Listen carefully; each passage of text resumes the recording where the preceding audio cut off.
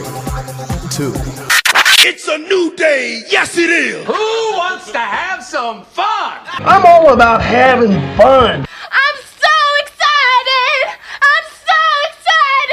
Oh boy, is this great! Hey guys!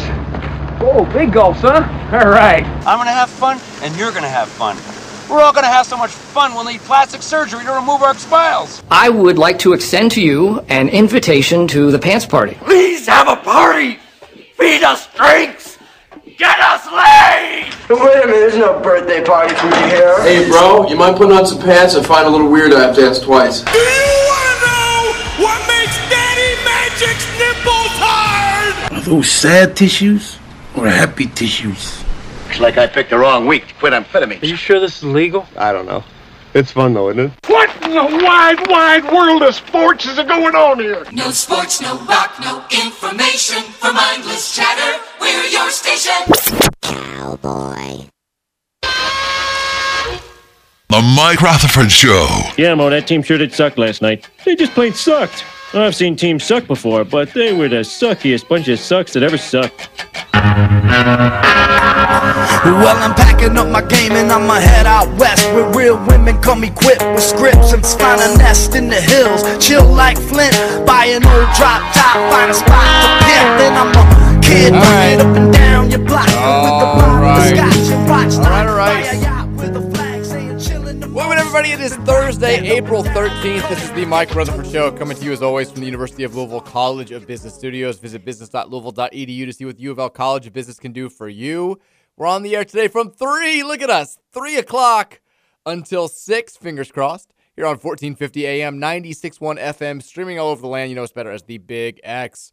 Mike Rutherford here with Trevor Kelsey. Happy Thursday to everybody listening. Weather beautiful once again. It is officially spring here in the most beautiful city of the world.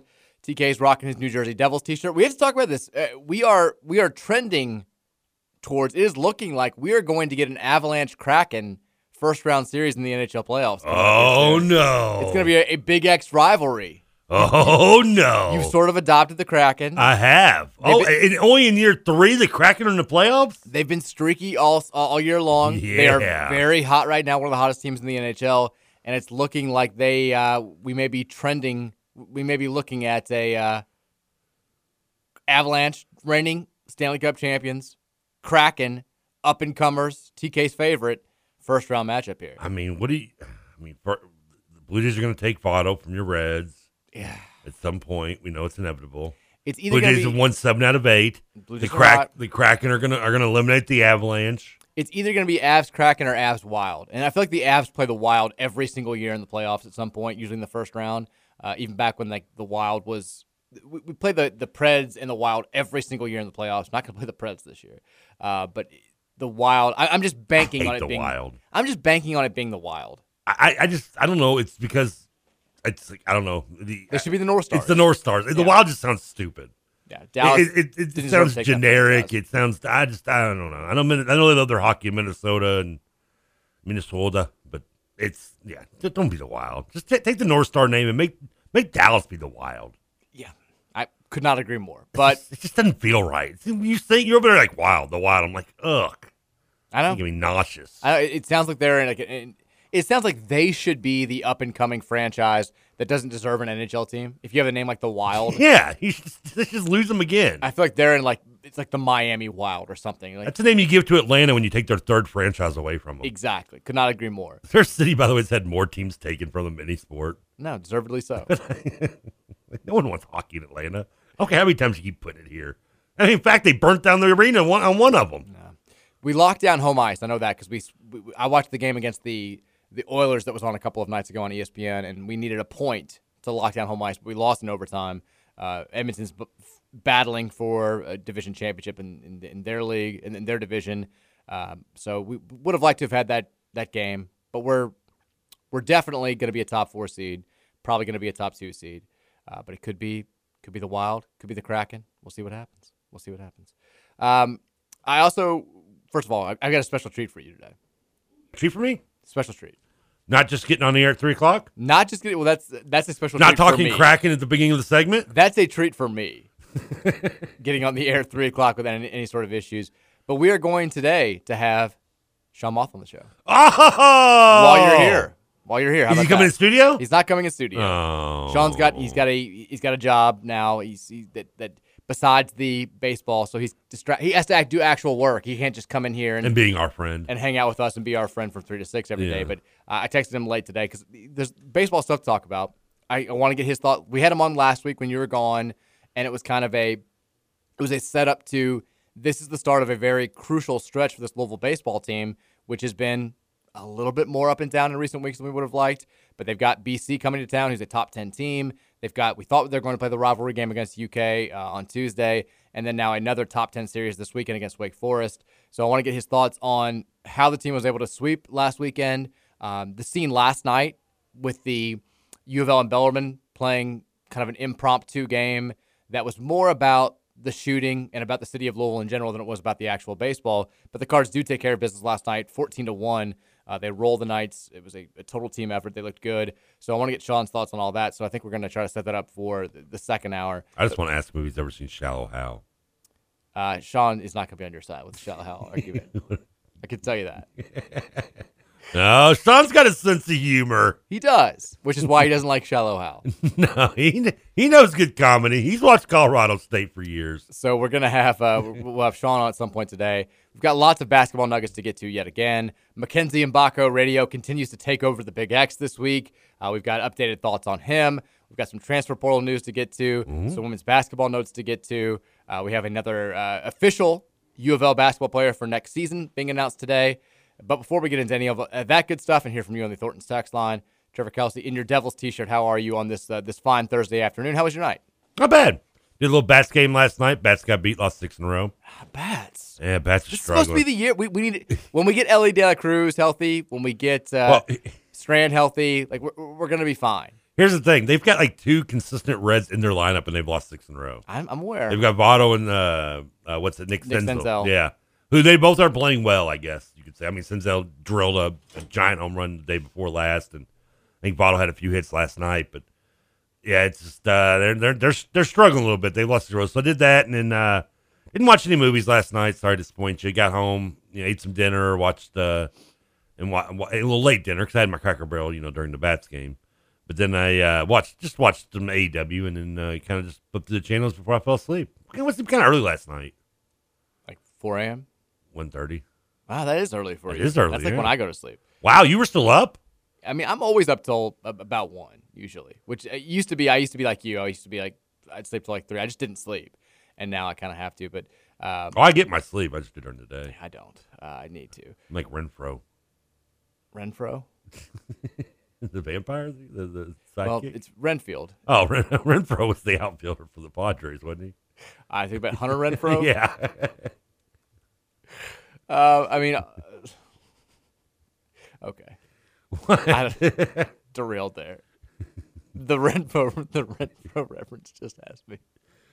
That was close. I thought it was his name. That was around there. Also, I mean, if you're going with a vampire, why not just say Dracula? Why going with like the doofus of vampires? I thought that was me. The vampire assistant. Don't I more fall into the Renfield category? Probably, but still. I mean, if I'm a vampire, I'm more like the Leslie Nielsen one in the really bad vampire spoof movie. There you go. Death Becomes. There's another movie. I'm willing to talk Bats. I am not the vampire. I am not willing to talk right now Reds. I can't do it. They haven't won 7 out of 8 like the Blue Jays have?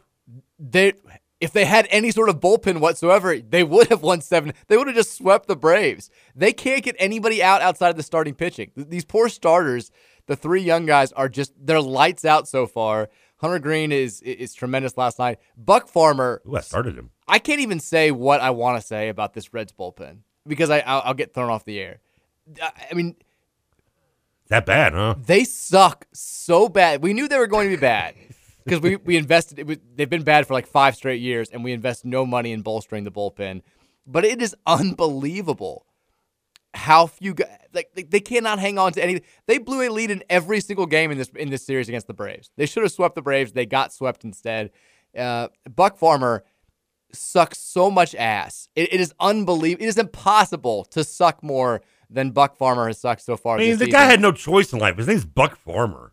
Buck Farmer should be a badass. I mean, Buck Farmer is like either a horrible relief pitcher or like a secondary porn star. He's got 3 losses for a team that's played 11 games, and he's a relief pitcher. He's 0-3 with a +8 ERA. Maybe you should get more innings out of your starters. Maybe the Stars are doing all they can. Like, I mean, the other night, Lodolo pitched 8 innings, and we still couldn't win the game. It's early, and it's unbelievable how bad this pen is. We're 4-7. We should probably be 8-3 right now. I can't do it. I can't do this for a full year. I've got to check out. I need to disassociate. At least last year you tapped out within like a week. Because they were 2-21. Yeah. This year they're going to tease you And the sad thing is, like, I didn't tap out. Like, I'm always watching. I'm always following. I'm just like, I give up hope of being good, which I wanted this team to at least keep me entertained, keep me invested, keep me having like some hope. Wow. Until they're doing that until the 7th inning. Yeah, I mean, give me some hope until like late May, early June. Give me something to do during this few months. Like I'm still watching these games because I'm just a masochist, I guess. We've got 5 young everyday starters who are good baseball players. We've got 3 young pitchers who are tremendous, and we still there's just no hope because this bullpen is so bad. Like they asked Hunter Green before the game on like the Reds pregame interview. Like, where do you see yourself in 8 years? And he was like, I'd love to be an all-star and a Cy Young winner. And then I think it's Sam LaCure doing the interview, and he's like, what about World Series champion? And he goes, the team? I was just like, it was just such an honest moment. I wanted to be here longer than that. I was like, oh my God, this is so, but I can't blame him at this point. But we had a solid Wednesday night. I went straight to, it was soccer last night for Virginia. And Buck Farmer's a big dude. You might want to be nice what you say about him. Well, he sucks at baseball. I mean, they're all bigger than me. 6'4", 250. That's a big buck. Maybe if he was a little bit smaller. He looks like I don't know why I just figure like that's what a Buck Farmer would look like. Maybe if he's got he was a giant beard. Maybe if he was smaller, he'd be able to get you out because I don't think he could right now. So there's that. But we had soccer last night. Went from Southern Indiana over there, and we did well again. I was a little bit worried because we finally had a breakthrough a few weeks ago, but we had last week we were off because of spring break. But she stayed locked in. She was listening. No tears. No throwing fits. She did at one point when she noticed me run across to the sidelines and come give me a hug. But that was fine. But she went right back. I saw her do that though in the middle of a kickball game. Run to you right behind home plate. Oh yeah, I mean if she sees me anywhere, she doesn't matter where it is. But she does when other kids try to kick the ball away from her. She has a tendency to just grab it and pick. So we're still working on not using our hands. But she didn't see me at first because Mary's not feeling great this week, so she's sitting down. So I'm on John duty, and John cannot sit still to save his life. And we're at the park, so there are dogs everywhere, and he's big on dogs. So he spots a dog like all the way across the park, and he's gonna run through the giant green grassy area. He's going past the playground, like he's just beelining for this. So you see me behind all these soccer kids, just like chasing after this 18-month-old who's just sprinting with his arm pointed at this dog. And you never know. A lot of the times the owners are like, he's not great with kids, which is what I have to say to kids who try to pet Penny, unfortunately. But so that you're trying to keep him away, and John doesn't take no for an answer. So he's screaming, he's throwing fits. It's like I'm trying to watch soccer as I'm like holding this just shouting 1-year-old who's sprinting at every dog in a mile radius. It's not ideal, but from what I saw, Virginia was doing well last night. Sounds like you need one of those kid leashes we've talked about. Maybe, but then he'll be like Philip from those old Saturday Night Live skits where he's just like restraining himself, like he's just choking, like flailing everywhere. Well, maybe you blend in with the other people with dogs too. He's got to see his dog. He's like, but this get my kid on the leash, play with your dog on the leash. This is the time of the year, and every parent who has kids around this age can I think relate to this. You're looking for you're killing time. You're trying to get these kids worn out as much as you can. So it's great to have the extra daylight. We go straight from soccer to the playground. We're like, this is great. Just let them get it all out of their system. This is, we'll go till 9:00 if we can, but we're going to let them play as long as they can muster it. They come home a little bit tired. That's great. We do baths. We do dinner. Walk Penny. Took John out on another walk. He's getting all sorts of stimulation. So that was good. But I was at the park yesterday, and I got stopped by a couple people. It was such a Louisville moment. I'm sitting there watching my kids, and a guy is running, and he stops, and he's like, hey, are you Mike? I'm like, yeah. He's like, I'm River City Rules from Instagram. And I knew exactly who he was. It's like this meme account. I was like, that's all you have to say. I was like, I loved your post the other day on this, or this. But I was like, this is a very Louisville moment, and I enjoyed it. But we had a good day, a good night, nice way to kill some time, nice way to get the kids worn out. It's what it's all about. It's the name of the game in April, Trev. Well, I feel like I've been leading an empty life. Well, you all I did was hang out with Nick Kern, listen to the Bats, eat some good food. Your mom thinks the same thing about you. When you're when you're eating and trust me, when I was that age, I wasn't running around nowhere. When you're eating and doing radio, she's like, get it all out of your system, Trev. Just come home and crash. I grew up in the put me in a stroller and leave me here pace of life. Like I'm not running anywhere. Roll me there. I want to go the same place as John wants to go, but I'm being taken there, not being running there. Yeah, maybe he'll get there. I did used to like to hide when we'd go out to like stores, like the clothes. You hide in there. I would do that too. I did that one time, and I remember my uncle was with me, and he just couldn't find me. He was just losing it. They went on the intercom and were like, they'll try to find me, and I'm just in there just like laughing. I wasn't laughing too much after he found me, but I laughed up until coming to that. But he still tells the tale about how he's amazed that no one didn't call the cops. How he's dragging this young kid out like I'm screaming. He's just dragging me by my ankle out of Target. Like, come on, you little bleep. I think I hid there for like an hour or so, he said. He's panicked. Raising TK. Hashtag. I thought it was the funniest thing. The trials and tribulations. Still do. We've got to... We'll start today with this, and we want to hear from you today. Topics, questions, thoughts, comments, concerns, whatever you got. Hopes, dreams, wishes, doubts, fears, all on the Thornton's text line at 502-414-1450. Thornton's, again, they're hooking you up still with that 89-cent fountain drink, 32 ounces or smaller, under $1. If you need a nice refreshment on a hot day, Thornton's has you covered. 89 cents. It's 32 ounces. It's enormous. You can get whatever you want. They've got the other day Scoots was in here. He had a 32-ounce vitamin water from any drink your mind can wrap its mind around, not phrased correctly, is at Thornton's, and you can get it now for under $1. Can you imagine doing like a suicide mix of all the pops they have available at Thornton's? You can do that if you want to. That'd be insane, though. Tell him Trevor Kelsey said it was okay. Are you allowed to put diet in a suicide? There are no rules about suicides. It's whatever you want. There's some rules. It's everything. Everything. I always thought suicide was like you couldn't skip. It was just like everything was. I was like you didn't. It was just regulars. You didn't use diet. Oh, yeah, you had to get a little bit of everything. It could be. I guess you could do both. Mix it all in there. A diet suicide. I mean, just everything. Everything on tap. Any diet feels like a suicide to me. Make it happen. But we'll start here today with this. U of L.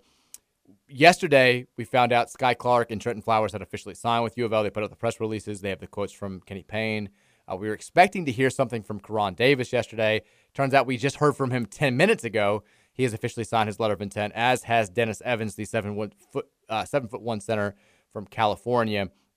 We mentioned yesterday what we think is going to be a pretty consistent theme throughout the offseason. Kenny Payne talking about these newcomers, stressing not just their basketball ability, but their off-the-court intangibles, their high-character people, hard workers, all this stuff, just really trying to lay the foundation for this is not going to be last year. And the reason why last year was such a dismal failure was as much off the court as it was on the court. We just didn't have the right character kids.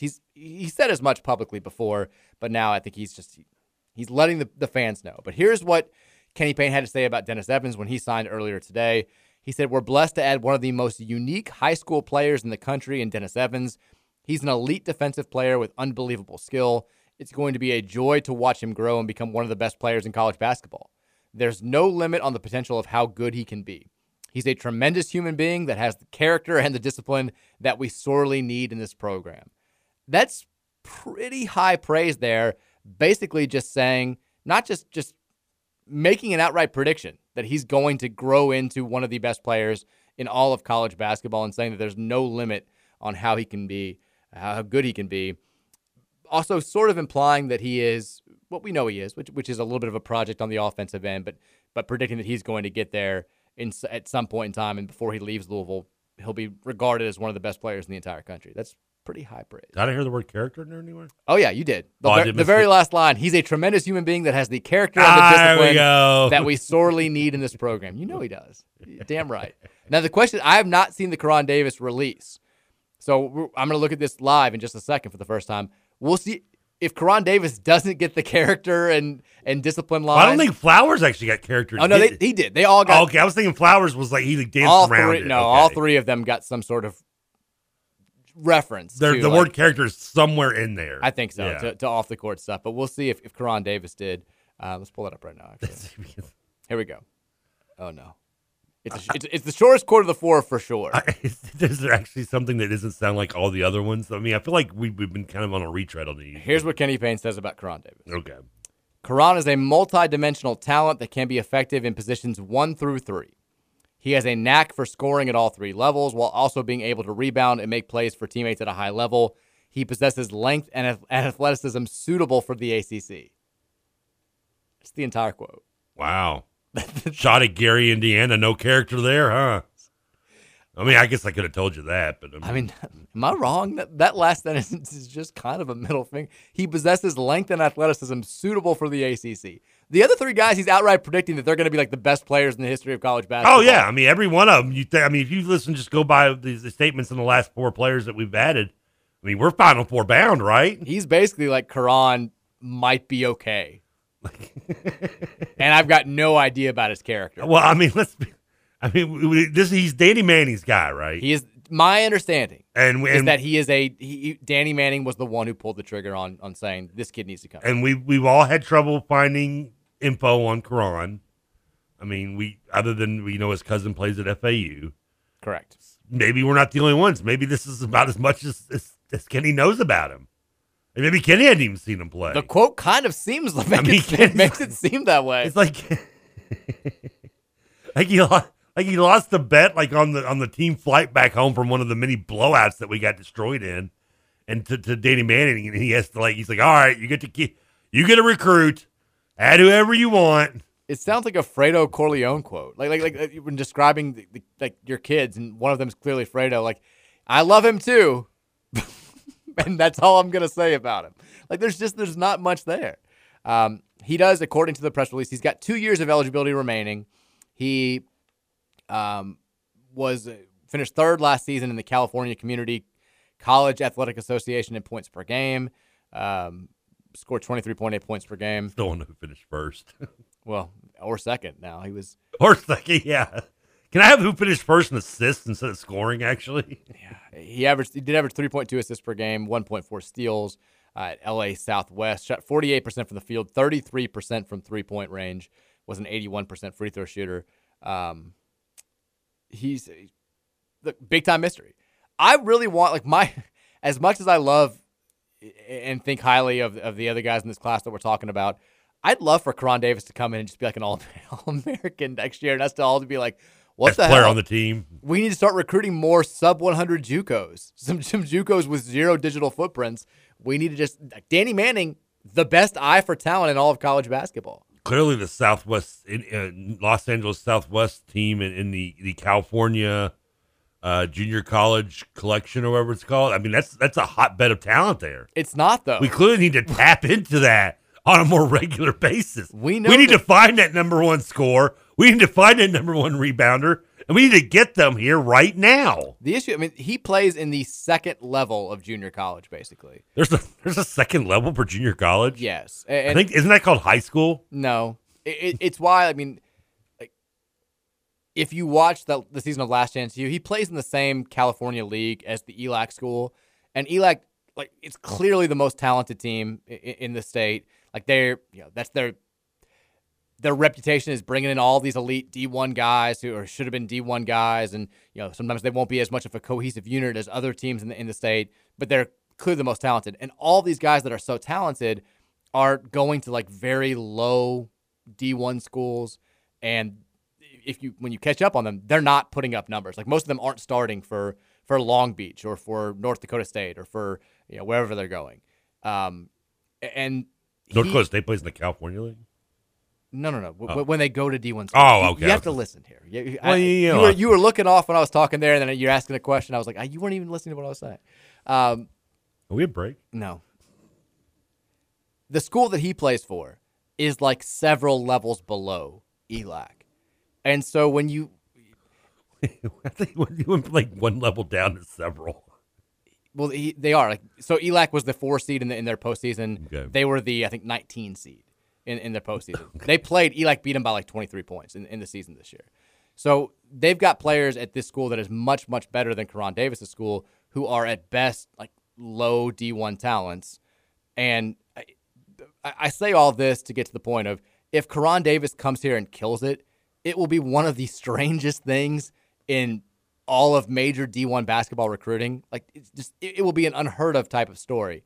But I hope it happens. It would be very cool. I've got no idea how good this kid's going to be. I've got no idea what to expect from him. But look, he's a guard. He's probably going to see playing time at this point. We'll see who else we get.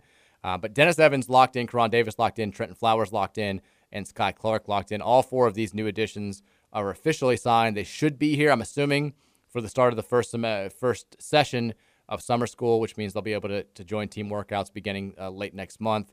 I mean, those are 4 of your starters. Who's your 5th? Say what? There's 4 of your starters. Who's our 5th? I mean, Karan Davis is not starting. Whatever, man. Based on that quote, I don't think Karan Davis is a starter right now. I'm sorry, did I not hear that he's ACC skill level or something like that?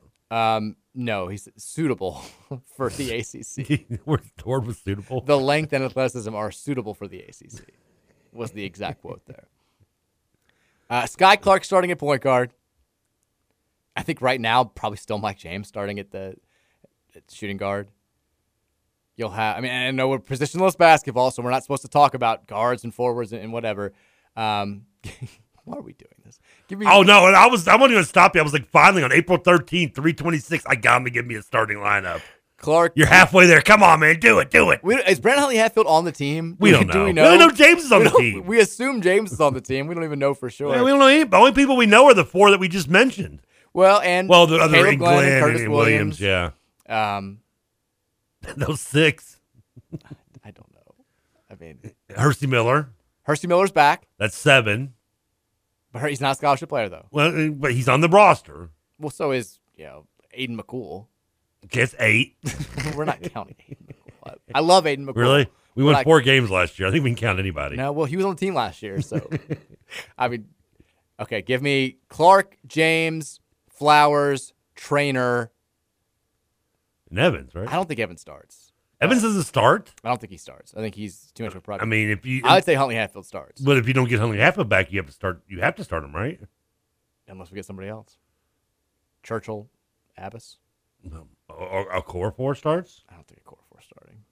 I mean, the quote about I'm still hung up on I'm not hung up on it, but I'm very, very excited about the quote about Dennis Evans. I mean, Kenny Payne knows a big man. I'm not going to say he's the big man whisperer, but others have said it. Lord. The fact that he's looking at him and saying, like, he's not coming out and being like, if things go right, he could be one of the better players. He's saying he's going to become one of the best players in all of college basketball. That's a man calling a shot a little bit right there. That's impressive. That's high praise. Unless he doesn't have very good judgment of talent. No, I guess that's true. But he says he's a tremendous human being that has the character and the discipline that we sorely need in this program. He may be my favorite. I mean, his picture, the picture that they used for the graphic, he looks like he's 65 years old. He's got the goofy rec specs. Yeah, the rec specs. I like the rec specs. The way that the picture frames it, it looks like he's balding and he's just got the hair on the sides. Like he looks like he's an accountant. Horseshoe? Yeah, he's got not even the power alleys. It's gone. It's just like classic horseshoe pattern.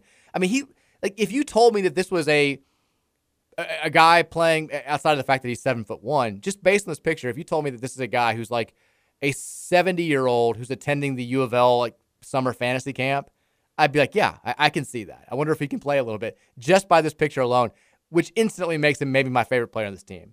And to hear that he's like a really, really nice kid, it makes you just like him. I'm all in on Dennis Evans. I love him. I want him to be an All-American. I hope he starts. I hope he's good enough to start. I don't think he is right now, but I'm all in on Dennis Evans. I'm excited about this. I mean, maybe being good enough doesn't matter with a roster. It may be inevitable he does start. Maybe. It'd be best just to get him out there, whether he's ready or not. Well, let's see him a little bit. Let's see him play. What do we got to lose? I mean, other than 28 games again, another year in full progress and starting over. We'll see. We'll see what happens. I mean, we're kind of doing that anyway when we bring back 4 guys. Pretty much. I know, but if Kenny Payne does not win enough games this year, he's going to get fired, and then we're starting from scratch again. And ideally, that's not what you want to happen. Ideally, Louisville goes to the NCAA tournament this year. This works. We keep recruiting at a high level, and Kenny Payne's the man. I think that's what we're all hoping for. That's what we're hoping for. Yep. Let's take a break. When we come back, we'll talk about the Mackenzie Mbako update of the day. We'll have a transfer portal update, get the music ready, and we'll take some text from you guys at 502-414-1450. It's the Mike Rutherford Show here on Thursday on 1450 and 96.1, The Big X. And live and learn. You gotta learn to give and wait your turn, or you'll get burned.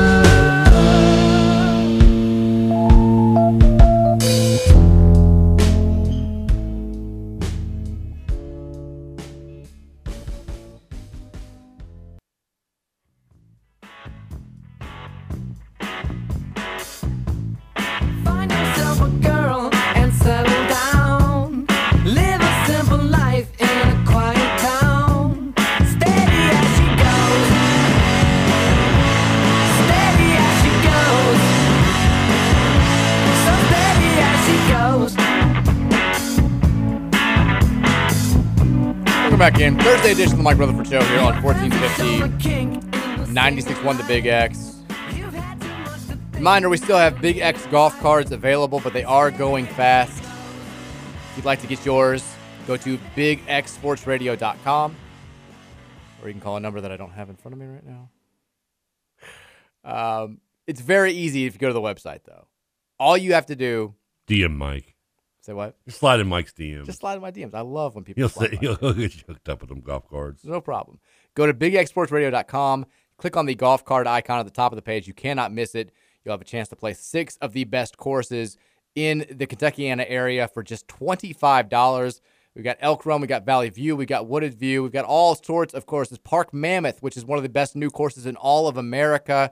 6 courses, $25. Go to bigxsportsradio.com or the phone number that I don't have in front of me. $25 per round. It's fantastic. It's a great deal. They do run out. They are available for just a limited time only, so act now. I mentioned this sort of in passing last week. I didn't get to play golf at all last year because of the long COVID stuff. And that sucked. I mean, I don't play as much as I used to. Back in the day, I'd probably play, 10, 15 times. I'm not like my friends who are big business dudes now, they're playing like 3 times a week. Like, I don't even know if they actually work. Like they're writing it off as actually working, but they're playing golf. Like Scoots. Tuesday afternoon, Wednesday afternoon, Thursday afternoon. These guys play like 50, 60 rounds a year.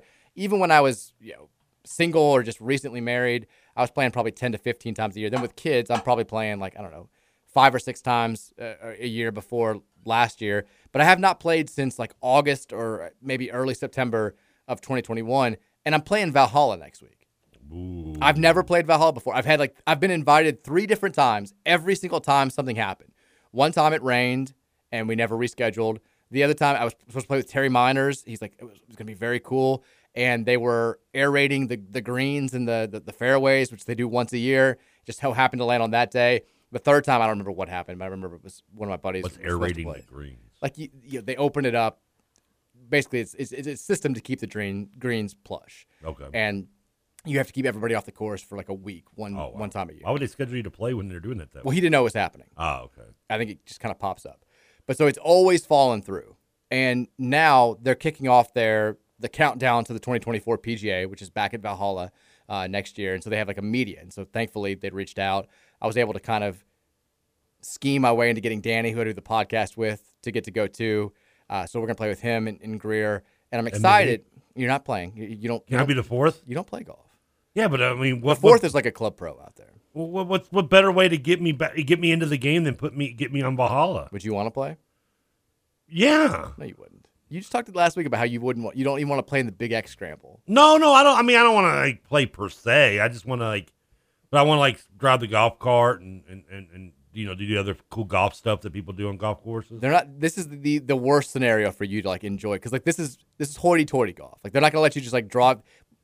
the cart's a cart path only for us playing. So you're not gonna be able to just like drink and go in it and do whatever you want for this thing. I don't understand. Yeah, I know exactly. I thought you said it was golf. We're gonna get you out there for the Big X, but I have not played in. This is the longest drought that I've had from playing since I was probably like 10 years old, and to make my Valhalla debut, I'm a little bit nervous. I'm very so. You think you're gonna embarrass yourself? A little bit, yeah. The only good thing is I'm usually better than Danny at golf. I've always been better than him, but he's been playing a lot more than I have. I know I could take my whole life off and still be better than Greer. Greer's out of all my friends, Greer's probably the worst golfer. But God love him, he loves the game. Can he beat me? Of course, yeah. I mean, you said you haven't played, you never play, so I don't know. I mean, I've hit ball. I've hit like long. I've done the long driving thing. What do you mean you've done the long driving? Yeah, where you just hit the ball and as hard as you can and it goes as far as you can. Just like driving range. You've gone to the driving range. Yeah, I've been there. So that's what I'm doing on Saturday. I'm in putt-putt. We're getting a babysitter. Mary and I are going to the range. I'm going to hit some balls, try to get the swing worked out, and then go have like a nice, just adults-only dinner. But I'm nervous, man. Like I don't know how. I don't want to go out to Valhalla and just completely. This is the worst possible scenario for my Valhalla debut. I don't want to embarrass myself. Well, at least you're going to be better than Greer. Yes, I will be better than Greer. When Greer like requested to play with us, I was like, thank God. This is the best thing for me. You just got to remember, as bad as you can be, you won't be that bad. That's my goal. That's what I'm telling myself right now. But I mean, I legit have not hit I've hit wiffle balls in the backyard a couple of times, but I haven't hit like a drive. I haven't used my driver in almost 2 years. What does playing wiffle ball have to do with golf? You can hit, wiffle balls are like little golf balls. The wiffle balls were the big. They can come in different sizes. I didn't know that. Yeah, you play, but you also hit wiffle balls with golf. You can hit wiffle balls with baseballs. Like it's just basically a holy little white ball that doesn't go very far. So that's I've done that, but I have not. I have not used a driver. I've not hit irons. I've not done any of that stuff, and I'm a little bit nervous. We'll see how it plays out. But you'll be okay. I believe in you, Rutherford. The cool thing though is we get a prize package anyway, and we get to pick out like a Peter Millar shirt or quarter zip that has the PGA logo on it, and it's very cool. Danny, I saved him. They give you like a little page to go and pick out something, and he almost picked out a women's hoodie. He was like, I'm torn, but he's like, I kind of like this hoodie, and I was like, well, that's a women's hoodie, so I wouldn't do it if I were you. What is there? Was it just it's a size thing, right? Yeah, the only hoodie on the page. I mean, what makes a woman's hoodie different from a men's? Is it like a breast cup inside or something? Yeah, the way the way it fits is definitely. You can tell when a golf hoodie is for a woman as opposed to. I know like the women's t-shirts, you can tell like in the sleeving a little bit. But the worst thing about it is he would not have been able to like gift it to his wife because he's like he's like 6'5". So it would have been like an XL. Like it's not going to fit his wife. Like so he would have just Why been did screwed. You stop him from that? I should have just let it go. Why? Yes. He would have been crushed. That would have been hilarious. He's like I'm torn between the hoodie and this quarter zip, and I was like, well, I wouldn't go hoodie. Was the quarter zip male? The quarter zip was male, but also after he ordered it, his wife pointed out that his dad was wearing the exact same color of a quarter zip at Easter over the weekend. You never want to look like your 70-year-old dad. Well, better than looking like your mom. Well, you're not wrong about that, but I'm excited about that. We'll see how that goes next week. I'll tell you what, let's take a couple of texts on the text line before we move on. Yeah, we didn't do anything with the text line yesterday. I feel bad because we didn't have much time, though. We didn't. Yesterday, if you missed the show, and I know a lot of you guys were upset, and that's understandable, we had major technical difficulties, and it wasn't just standard technical difficulties that we have here where it's like Scoots left the mute button on or didn't, whatever. Like, we had to call in the big guns, and Glenn came out and thankfully helped us out. But unfortunately, that left us with a 45-minute show or thereabouts. Like that, yeah. I mean, I'm getting other work done. Like you're just going outside, you're ordering food and smoking. Like we just had nothing to do. I'm watching Instagram reels. I'm just like, well, after the first 30 minutes of me just cussing at the computer, I figured I might as well just. You were genuinely upset. I get very. I kind of lose my temper a little bit when stuff doesn't work properly. Usually you're like me. Like I don't get mad at people. I'm not like mad at you or anybody else. I'm just. Well, why would you get mad at me? I can't help anything. Damn you! If you like Shallow Hal, this wouldn't be happening. I mean, I was ready to go. I was ready to do the show. And then you were actually. I was early. Yeah, you were early, which sometimes because I forgot to remind you we were at the OG. Sometimes you can be running behind with OG. Yeah, sometimes I do get like here, and I'm like, oh my god, I don't see your car, and I'm like, well, I'm gonna be getting there at 3:04. But it typically when you're kind of like me, I feel like you handle adversity. We get pissed off about it. We'll have like a couple of comments, but then like we'll laugh and be like, what can you do?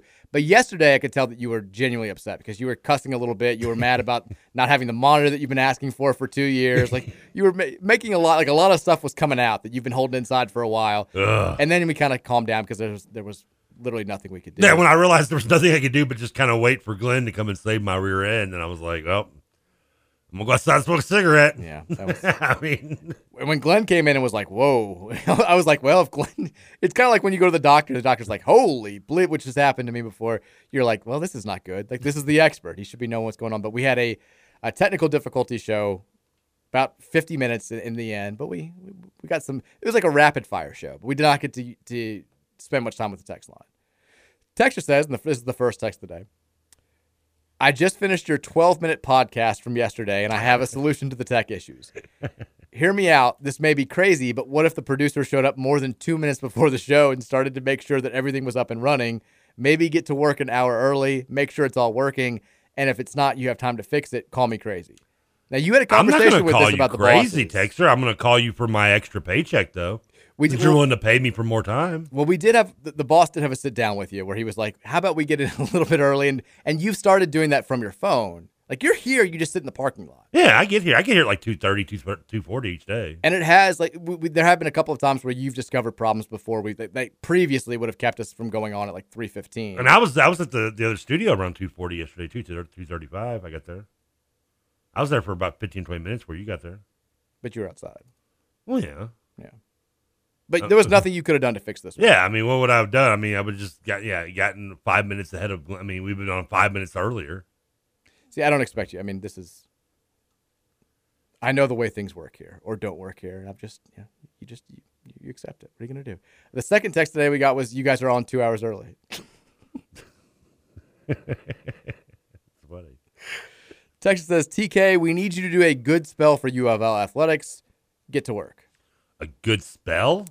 I believe this is in reference to you having practiced voodoo in the past. Oh, yes. Well, I have done, well, I only did that negatively on Terrell Owens, though. I know, and it worked. I think it did work if you look at his Dallas Cowboy career. It clearly worked. I mean, it made him cry at one point. It was around the same time where, like, he was going through some stuff. Yeah. And I think that you are probably to blame for that. I don't feel bad or about credit, that one bit, actually. Depending on how you look at it. So we need you. I mean, look, you've kind of been, you've been half-assing this for too long. You clearly have powers. Louisville Athletics has been in a dire spot since we've been doing the show together, and you have still yet to do anything about this. If I had powers, I'd be worried if I'm Carl Sheffers, first of all. Well, start that first. I mean, I don't know. Can voodoo be used for good? I thought it was only good for bad. I mean, have you ever seen a movie where voodoo is used for good? Well, magic. So if it's for good, it's called magic. If it's for bad, it's called voodoo. I think voodoo can be both. I mean, there's dark magic and there's good magic. I think voodoo's the same way. I think we just always hear about it in terms of it being. Yeah, I mean, I can't think of an example of any like movie where like voodoo has been used for good. Well, it's because voodoo gets a bad rep from the left wing media. That's all they want you to know. Which one's left, Republican? I forget. Left is Democrat. Okay, I can remember which one's right and left. I always forget which one. Can you say red or blue? From the conservative media. They don't want you to know that voodoo can be good. I feel like conservatives would be more anti-voodoo than Democrats. Oh, yeah. Democrats, if he wants to do voodoo, let him be voodoo. It's a free country. It's a free country. Well, it depends on what they're doing it on. That's what it comes down to. I stand behind voodoo. If we're doing voodoo against, I don't know. I mean, I don't want to get into this. We just turned voodoo into politics. I like that there's I just Google search, can voodoo be good? Can it? The second story is a BBC story that says, has voodoo been misjudged? I think so. I think it's getting a bad rap. Just because you have a voodoo doll doesn't mean, what if I poke take out your knee in a voodoo doll to help you, to save you from having like to go to war or something? That's using voodoo. What? I'm trying to think of a way to like twist that is how it works. I mean, but that would be good, right, for you? I mean, you don't want to go off to war. I mean, you just stay home with a bad knee. What did you do when you were putting the spell on Terrell Owens? What did you do to look it up? I just Googled. Did you just Google like Google? I don't even spells? remember where. Yeah, I just Googled it. I mean, you're talking also like almost 20 years ago. It's been a while. Of course, I Googled it. I Googled how to find the dark net. Remember? I don't know if you like went to the library and got a book or something. Like, No. You know how they do in the movies? You do live your life based on movies where it's like the old dusty room of the library that hasn't been used in 40 years. There's like an old man like sitting there going, "Don't touch that book." I can just see you like walking out of the shadows, like blowing on the book as the dust. Yeah, it's got like a snake symbol on the front of it. Exactly. I can just see you. I'm feeling like the never-ending story book a little bit. It's like I'm feeling like just can't leave with that book. It's like your perky sidekick was like, but old man Marley said never to use that. Pipe down. But the quote, the image of voodoo went wrong from the first encounter, but voodoo is not evil. There you go. Says who? A practicer of voodoo in Haiti. You ever seen Skeleton Key? The regional high priest of voodoo, Dagbu Hunan, says voodoo has been unfairly judged by outsiders over the years. I think we can do some good voodoo. I think we should do some good voodoo. Yeah. Good voodoo. We need some good juju. Well, that's the good part of voodoo, right? That's what it is. That's what we're choosing to believe here. I'm just going to go to Barnes & Noble or some of the show. I'm like, excuse me, you have a book on voodoo? And if not, and if you're rude to me, I would be aware that I'm looking for a book on voodoo. Texas says, with the Cavender twins leaving Miami, maybe HVL takes her talents to South Beach. As Jack says, all my hundreds turned to rags. That was rumored before the Cavender twins officially. I think everybody knew that they were gone. But that was definitely a rumor that was out there because Miami does have so much money, because Haley Van Lith is similarly marketable.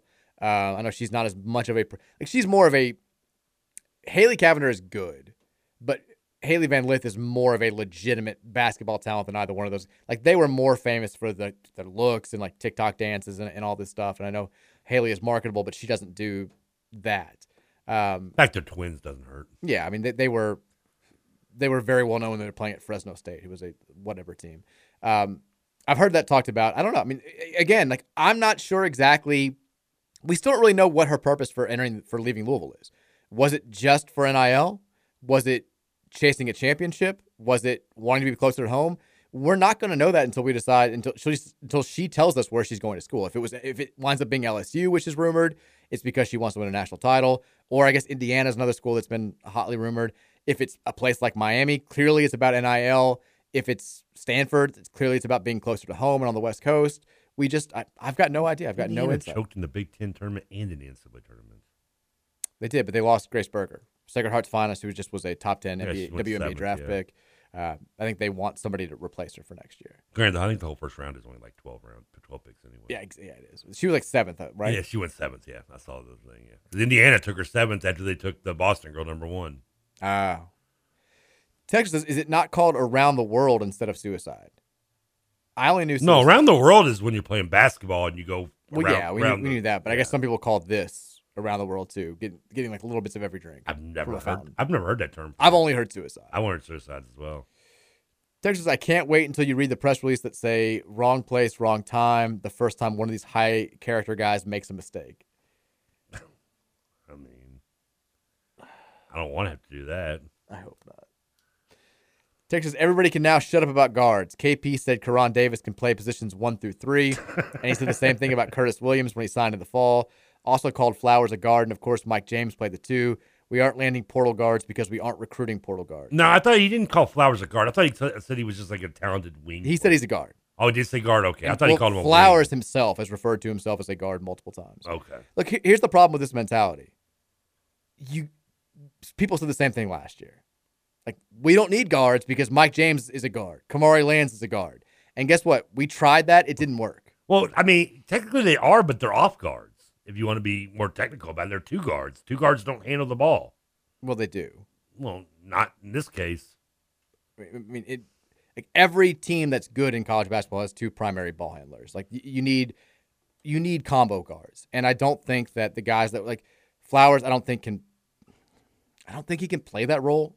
Mike James was okay at it last year, but he's not. When he had to initiate the offense when L. Ellis was out of the game, it was a disaster. Like, you need somebody who can run we cannot be in another spot where if Sky Clark gets into foul trouble, like we have no other option, which was the case with L. Ellis last year. Like we cannot put ourselves in that spot again. And also we are recruiting transfer portal guards. We're just not getting them. Like isn't it better to say we're not? Yeah, but like we know we are because we're on the list. Like these guards are coming out and saying, well, they're not visiting us even though we're on the list. But they're saying Louisville's reaching out to me. Well, that's there. I mean, they choose where they want to go visit. Tyler Perry's going to visit Alabama apparently on tomorrow, which is not great for us. Arkansas got 2 more guys. Like Arkansas, when are you going to stop? Like just stop, leave us alone. But like if the texture's right, and this is what we're going with as far as our guard situation, like I think we'll be better than last year, but we're not going to make the NCAA tournament.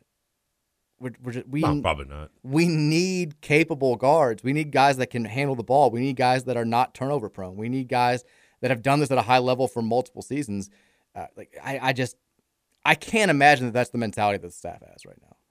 Texas, do you think that we will win a tip-off next season? I don't remember winning one last season. We were terrible at tip-offs last year. I didn't even pay attention to that, I guess. I mean, surely if we have Dennis Evans doing some tip-offs, if he does wind up starting a little bit, then he could win, right? Think we went through a great run where we were just like great because like the year I remember in 2014 when Van Treese was our starting center, who was not the biggest or most athletic dude. He was I think he was a good athlete, but he would always steal the tip. David Padgett was great at that too, like where you're supposed to let the ball reach its highest peak. Like they would just take it right off the referee's hands. Like the second he threw it up there, they're stealing it. We have been terrible at tip-offs for the last like 3 years. I've never really paid attention to that. You just don't care about tip-offs? I guess I just don't care about tip-offs. I've never even thought about it, really. Texas says, in case you guys weren't blessed with this on your Twitter timeline, it's an Eric Musselman joke. First, I'd like to thank my followers and colleagues for a great ride, for being so... I don't even know what this in reference to. I don't know. Something about Musselman in the transfer portal. Texas says, even before he ended up in the portal, you said you expected Davion McKnight to end up at Louisville. What happened? There's 2 stories to that, apparently. I'm not sure which one. We know Louisville was late to reach out to him. There's a thought that Davion McKnight did not want to play with Sky Clark, and there's a thought that Louisville didn't think Davion McKnight was a good fit here. Regardless of which one of those is true, the interest wound up not being mutual. So he didn't pass the character test. Maybe that's it. I don't know. I mean, he's going to play for Sean Miller. It says something about character right there. Well, there you go. That's how we're choosing to phrase it. That's all I'm saying. We've got a quick update. I meant to actually start the segment with this, and then I got distracted with the golf talk. But remember A.J. Johnson? Oh, man, that's a name blast from the past right there. Yeah, like remember when we all thought the way back 3 months ago. Remember when we thought we had a chance of getting him? Well, we went from the DJ Wagner update. We briefly did the A.J. Johnson update of the day. He was the guy that we focused our attention on once DJ Wagner was committed to Kentucky. When we started settling for junior college kids from Cal. Yeah, 5-star guy who we were supposed to be at Louisville Live, ended up not coming here, said he was going to reschedule and never did, ended up committing to Texas. He announced today he's not playing at Texas. Whoa. He's not playing anywhere in America. Uh-huh. He is going to Australia to spend one season in the NBL, that National Basketball League down there. That's where he'll spend his time in that first season out of high school before he goes to the NBA. But not going to Texas, does not want to play for Rodney Terry, I guess. I don't know if the NIL stuff fell through. But an old friend alert, A.J. Johnson, look, didn't pass the character test. Once again, we just passed on a guy that would have clearly he burned did, us. and he's listening to LeVar Ball on the phone. I don't know if he's doing that. I mean, he's not the first guy to do that. A couple other guys have gone the Australia-New Zealand route. I thought most of them went to the NBDL. That's the NBL whatever. The What's the league like where Jalen Green played in? It's the same one. Oh, is it the same thing? Yeah, it's the Australia-New Zealand League. Oh, okay. It's like one of the biggest leagues outside. I know. I mean, other than Ball's Kid playing, I thought they were 2 different leagues. I thought there was like the G Elite or whatever it's called, the G League Elite, G Unit Elite, something like the Overtime Elite. I don't know. Whatever. I have no idea what you're talking about. The National Basketball League is the league in Australia, New Zealand, which is big, and it's been a popular route for kids that didn't want to play in America in their one season between high school and the NBA. So that's where he's going. A.J. Johnson's going there for a year. So look, we dodged a bullet. That's how I'm choosing to use it. We're getting positive. We're staying positive. If you don't come play for us, it's because you suck and you're a bad kid. A.J. Johnson, we dodged a bullet. He would have burnt us at the 11th hour if we'd wind up signing him. Have fun in Australia, buddy. It's a good thing. It's a good thing. Watch out for those kangaroo. We'll take a break. Next hour at 4:30, we're going to have Sean Moth on to talk some Cardinal baseball. Sean Moth. We'll get the latest in Mackenzie Mbako update to start the hour and then take more of your texts. It's the Mike Rutherford Show on a Thursday here on 1450 and 96.1, The Big X. Steady as she goes. So steady as she goes. Well, here we go again. You found yourself a friend that knows you well.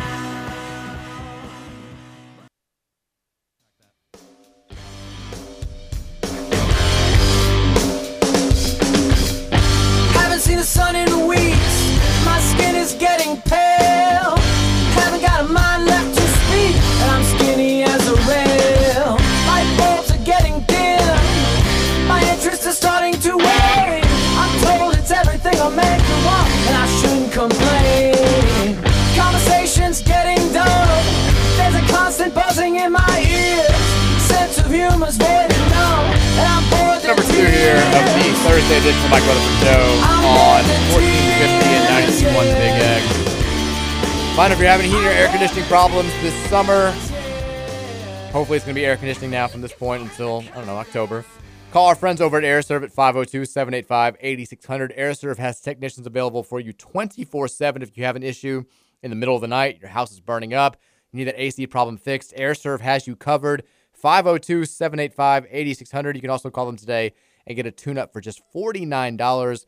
AirServe, 502-785-8600. All right, hour number 2 here. We're going to have Sean Moth on at 4:30 to talk some Cardinal baseball. Louisville gets the job done last night against Bellarmine and now turns its attention to a huge weekend series against a top 10 opponent for the second weekend in a row. Here's hoping things go the same way this week against Wake Forest as they did last week against Boston College. Also want to make it a point. I know we have this new partnership with Lou City and Racing Louisville. Racing Louisville struck a deal yesterday officially, a broadcast deal. Their home matches now are going to be played, or all their matches are going to be played on Wave 3. That'll start a week from this Saturday. Will be the first time that you can see a Racing Louisville match on Wave 3, which is very, very good news. It's more visibility for the women of Racing Lou. Good news for everybody involved. Trevor Kelsey is here. We mentioned last hour about the signees on the U of L men's basketball front. We had a couple of recruiting questions. We reacted to the A.J. Johnson news. We have not talked today about Mackenzie Mbako, who has become the primary focus of Louisville fans here this week.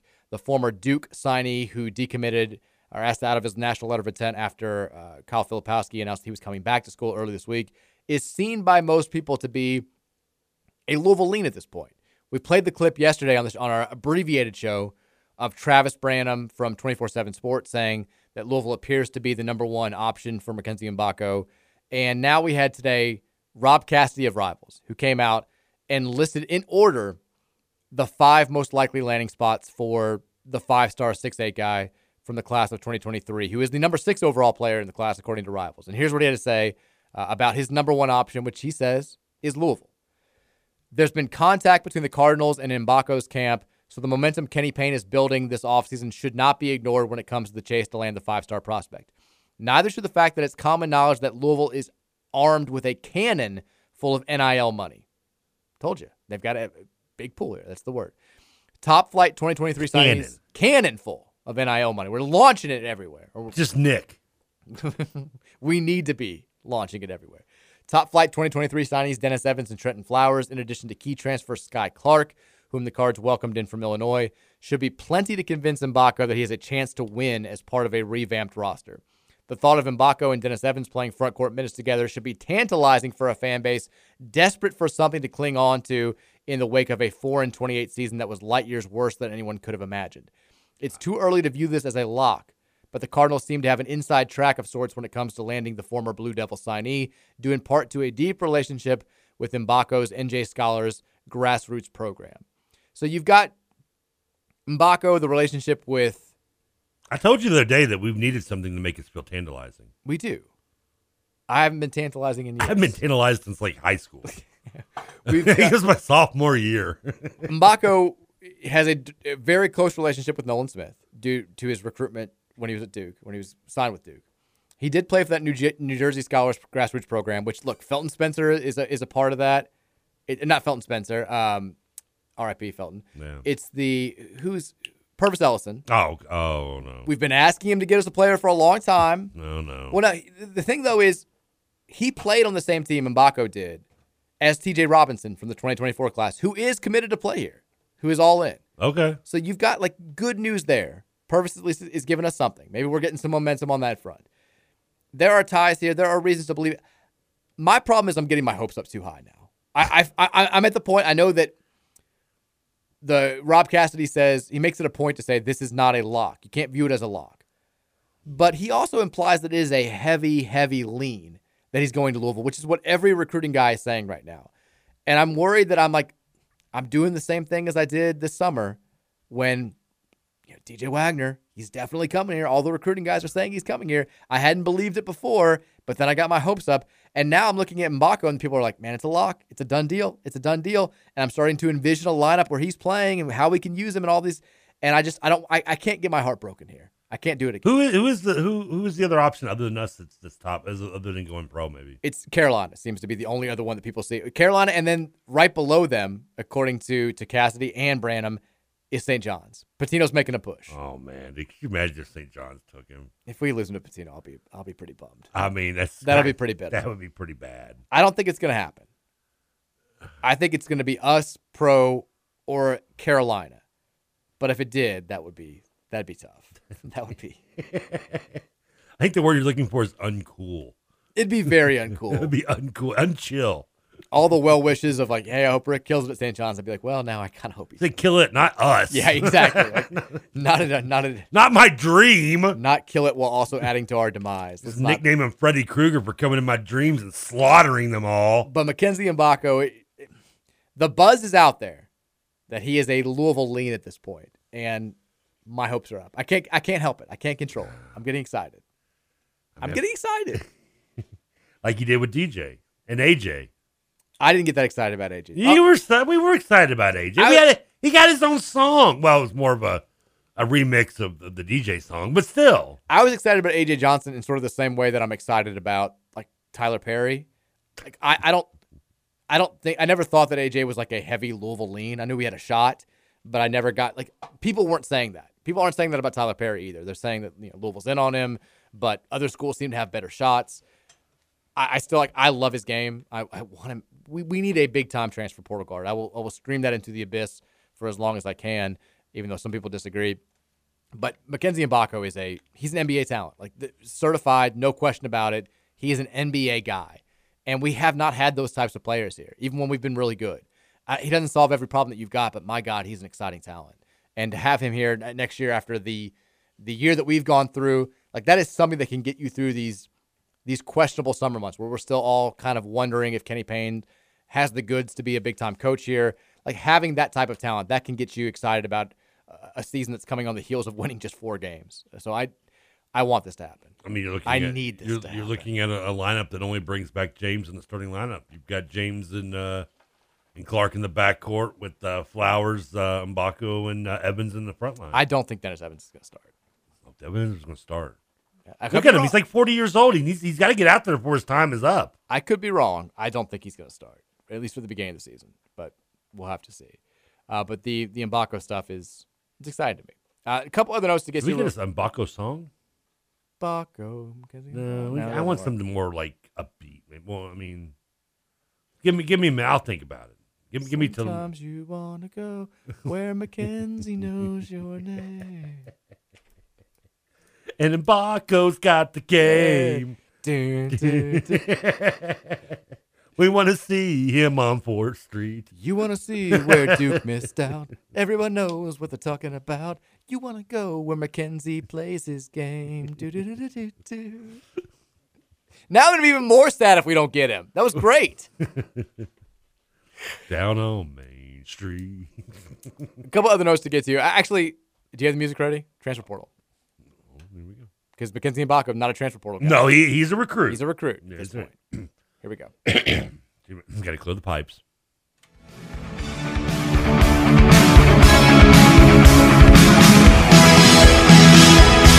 It's the transfer portal.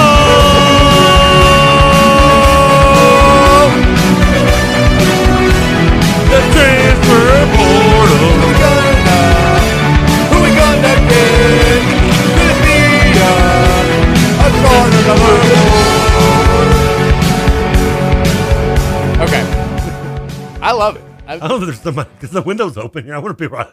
There's somebody at the house next to us going, what the bleep was that? Bill next door is like, God, I can't do this anymore. Yeah, I hate those guys so much. A couple of notes to get to in the transfer portal. One, I mentioned Tyler Perry, who Louisville is. A lot of teams are in on him. Louisville is one of the schools that he has listed as reaching out to him the most. And this was yesterday. So, the guy who texted in saying Louisville's not recruiting transfer guards, Perry himself said yesterday that Louisville is one of the, I think, 7 schools contacting him the most. But he's going to visit. Here's what I want to know. He took a visit to Florida earlier this week. I know. He is now, as of last night, he is going to visit Alabama next week, is what he says. He's also hosting an in-home visit with Ole Miss today in Chris Beard. He had originally planned to take a visit to Arkansas, but Arkansas has signed Khalif Battle from Temple, one of the highest-rated players in the portal. Yep. And then today, yesterday we're like, man, this means they're going to stop. They got Menafield. Nope. They got Battle. They got a couple other guys. Surely they're going to back off. No, they go out and they get Jeremiah Davenport from Cincinnati, who's a pretty good talent as well, to add some depth there. Like, they're just stop. Musselman wants to run small lineups. He's going to run multiple guards out there. You should have known it was coming. I know, but they've got a million guys on their team. Have we had a visit from a transfer portal guy yet? We have not. That was a question earlier this week. Okay. Yeah, that was not. But Davenport, let's get somebody to come here and visit. Going to Arkansas. Stop by. I still assume that them getting 2 what should be high usage guards in the portal already in Menafield and Battle would help us with Tyler Perry as far as him not picking Arkansas. Florida. Arkansas, but Florida already got the Walter Clayton this week from Iona, who's another high usage guard. Maybe that helps us with Tyler Perry there. Alabama is going to be tougher. They've got playing time to sell. They should be in a good spot. I don't know if we're going to get a visit. I don't know. The longer this goes, the more visits he schedules, the more I get nervous about this. But that's him. Name that Ole Miss scares me because he also fits into Chris Beard's scheme as well. He can play that style. Yeah, sure. And Chris Beard probably knows him they have Texas ties. Ole Miss, I'm pretty sure without looking up their record, Ole Miss probably has plenty of room to add talent. They've got a bunch of playing time available. Yeah, for sure. it's. The other note that I wanted to get to, and I want to correct myself from yesterday because I'd mentioned Reese Dixon Waters from USC as another guy that we still were in on, another big guard out there in the portal, 6'7", 6'8" guy who's positionless basketball, all that stuff. 6th man of the year in the Pac-12. He actually has committed yesterday before the show to San Diego State. So he's off the board. He's out there. Loser. Not a high character guy. No character whatsoever. I wouldn't trust him. Brian Dutcher's You drop your wallet around renegade him, it's gone. Program. Leave your door unlocked around him, car's gone. That's what people say. Yeah. Can neither confirm nor deny, but I've heard the same. Don't trust him around your girl either. Okay. He's a 2-timer. We now have a new quote coming out. This is via College Basketball Report about Mackenzie Mbako. Has been linked to the North Carolina Tar Heels in some buzz. Could he end up flipping to Duke's rival? Travis Branham says possibly. There's still a whole lot to play out. Well, that's not really a great report.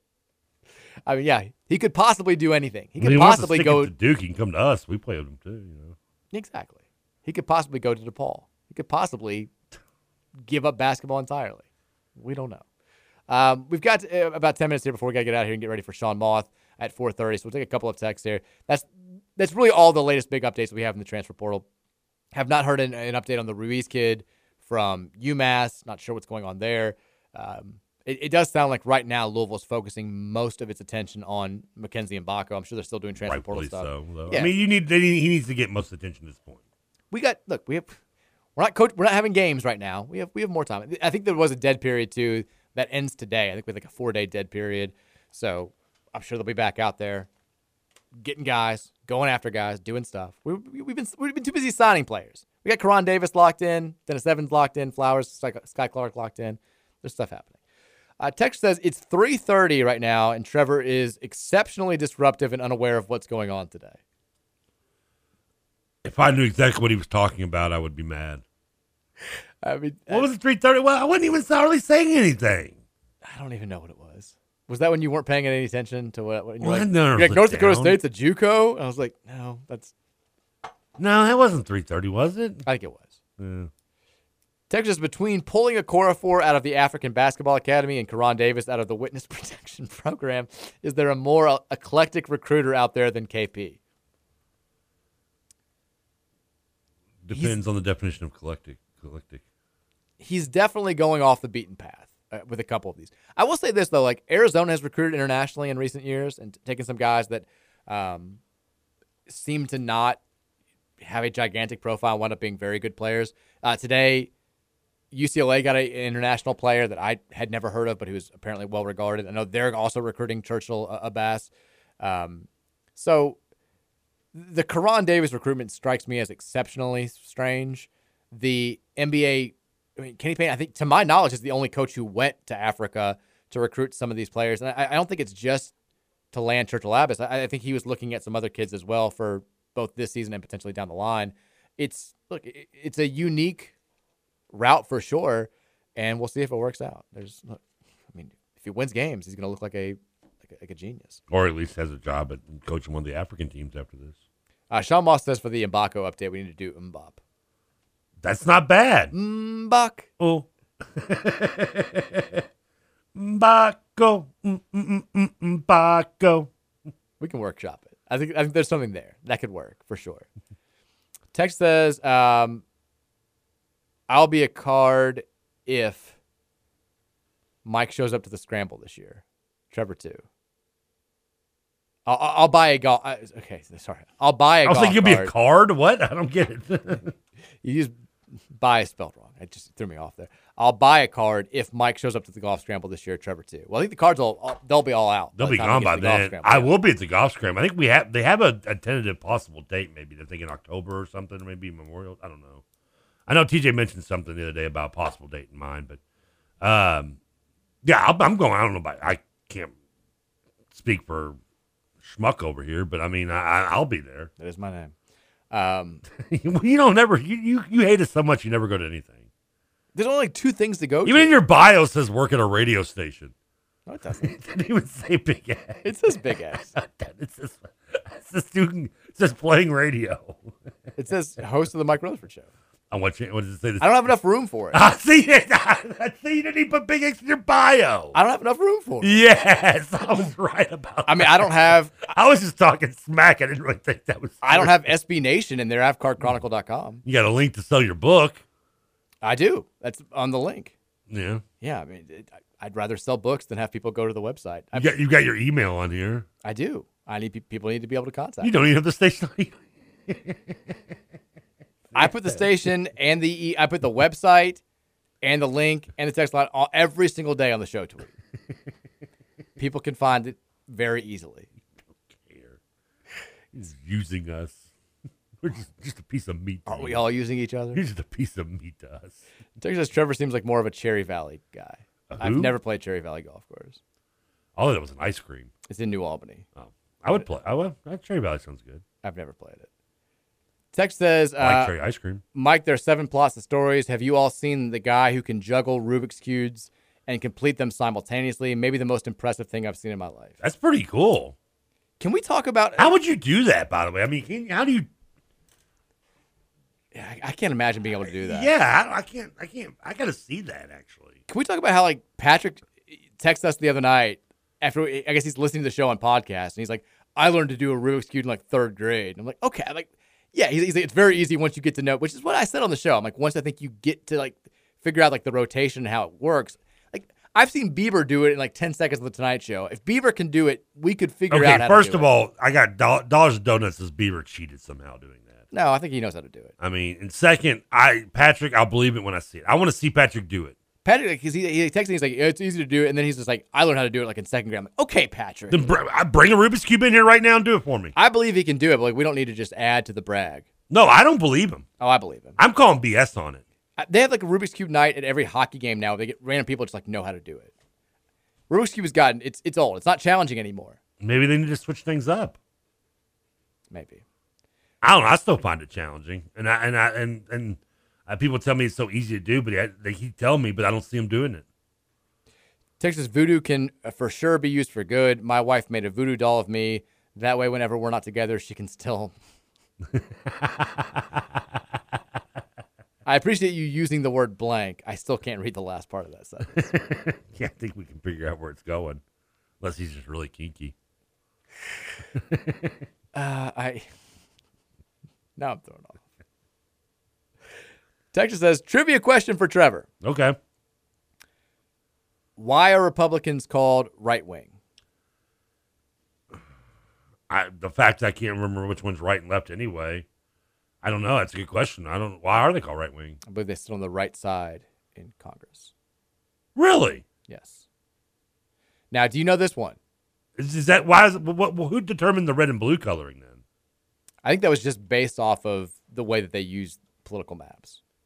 I think that's more of a. So that was just some random. It's person? more of a modern term, because the station started to use when they would put maps out there for like the Electoral College. So there's some like random person decided to go red and blue, and it just stuck that way. I think so. That's crazy. Now, do you know? I believe you're going to know this. What animals are recognized as the two major parties? The elephant is Republican, donkey is Democrat. Boom. Yeah, I had faith in you there. My other question would be what determined that. I think wasn't that like an old, like maybe an old political poster or something? I think it was a political cartoon. That's what I was thinking it was. Yeah, isn't it? What's the Larry Flint joke where it's George Washington is riding a donkey to Washington and says an ass leading Washington to donkey to Washington or something. I don't know. It was like a political joke about that. Okay.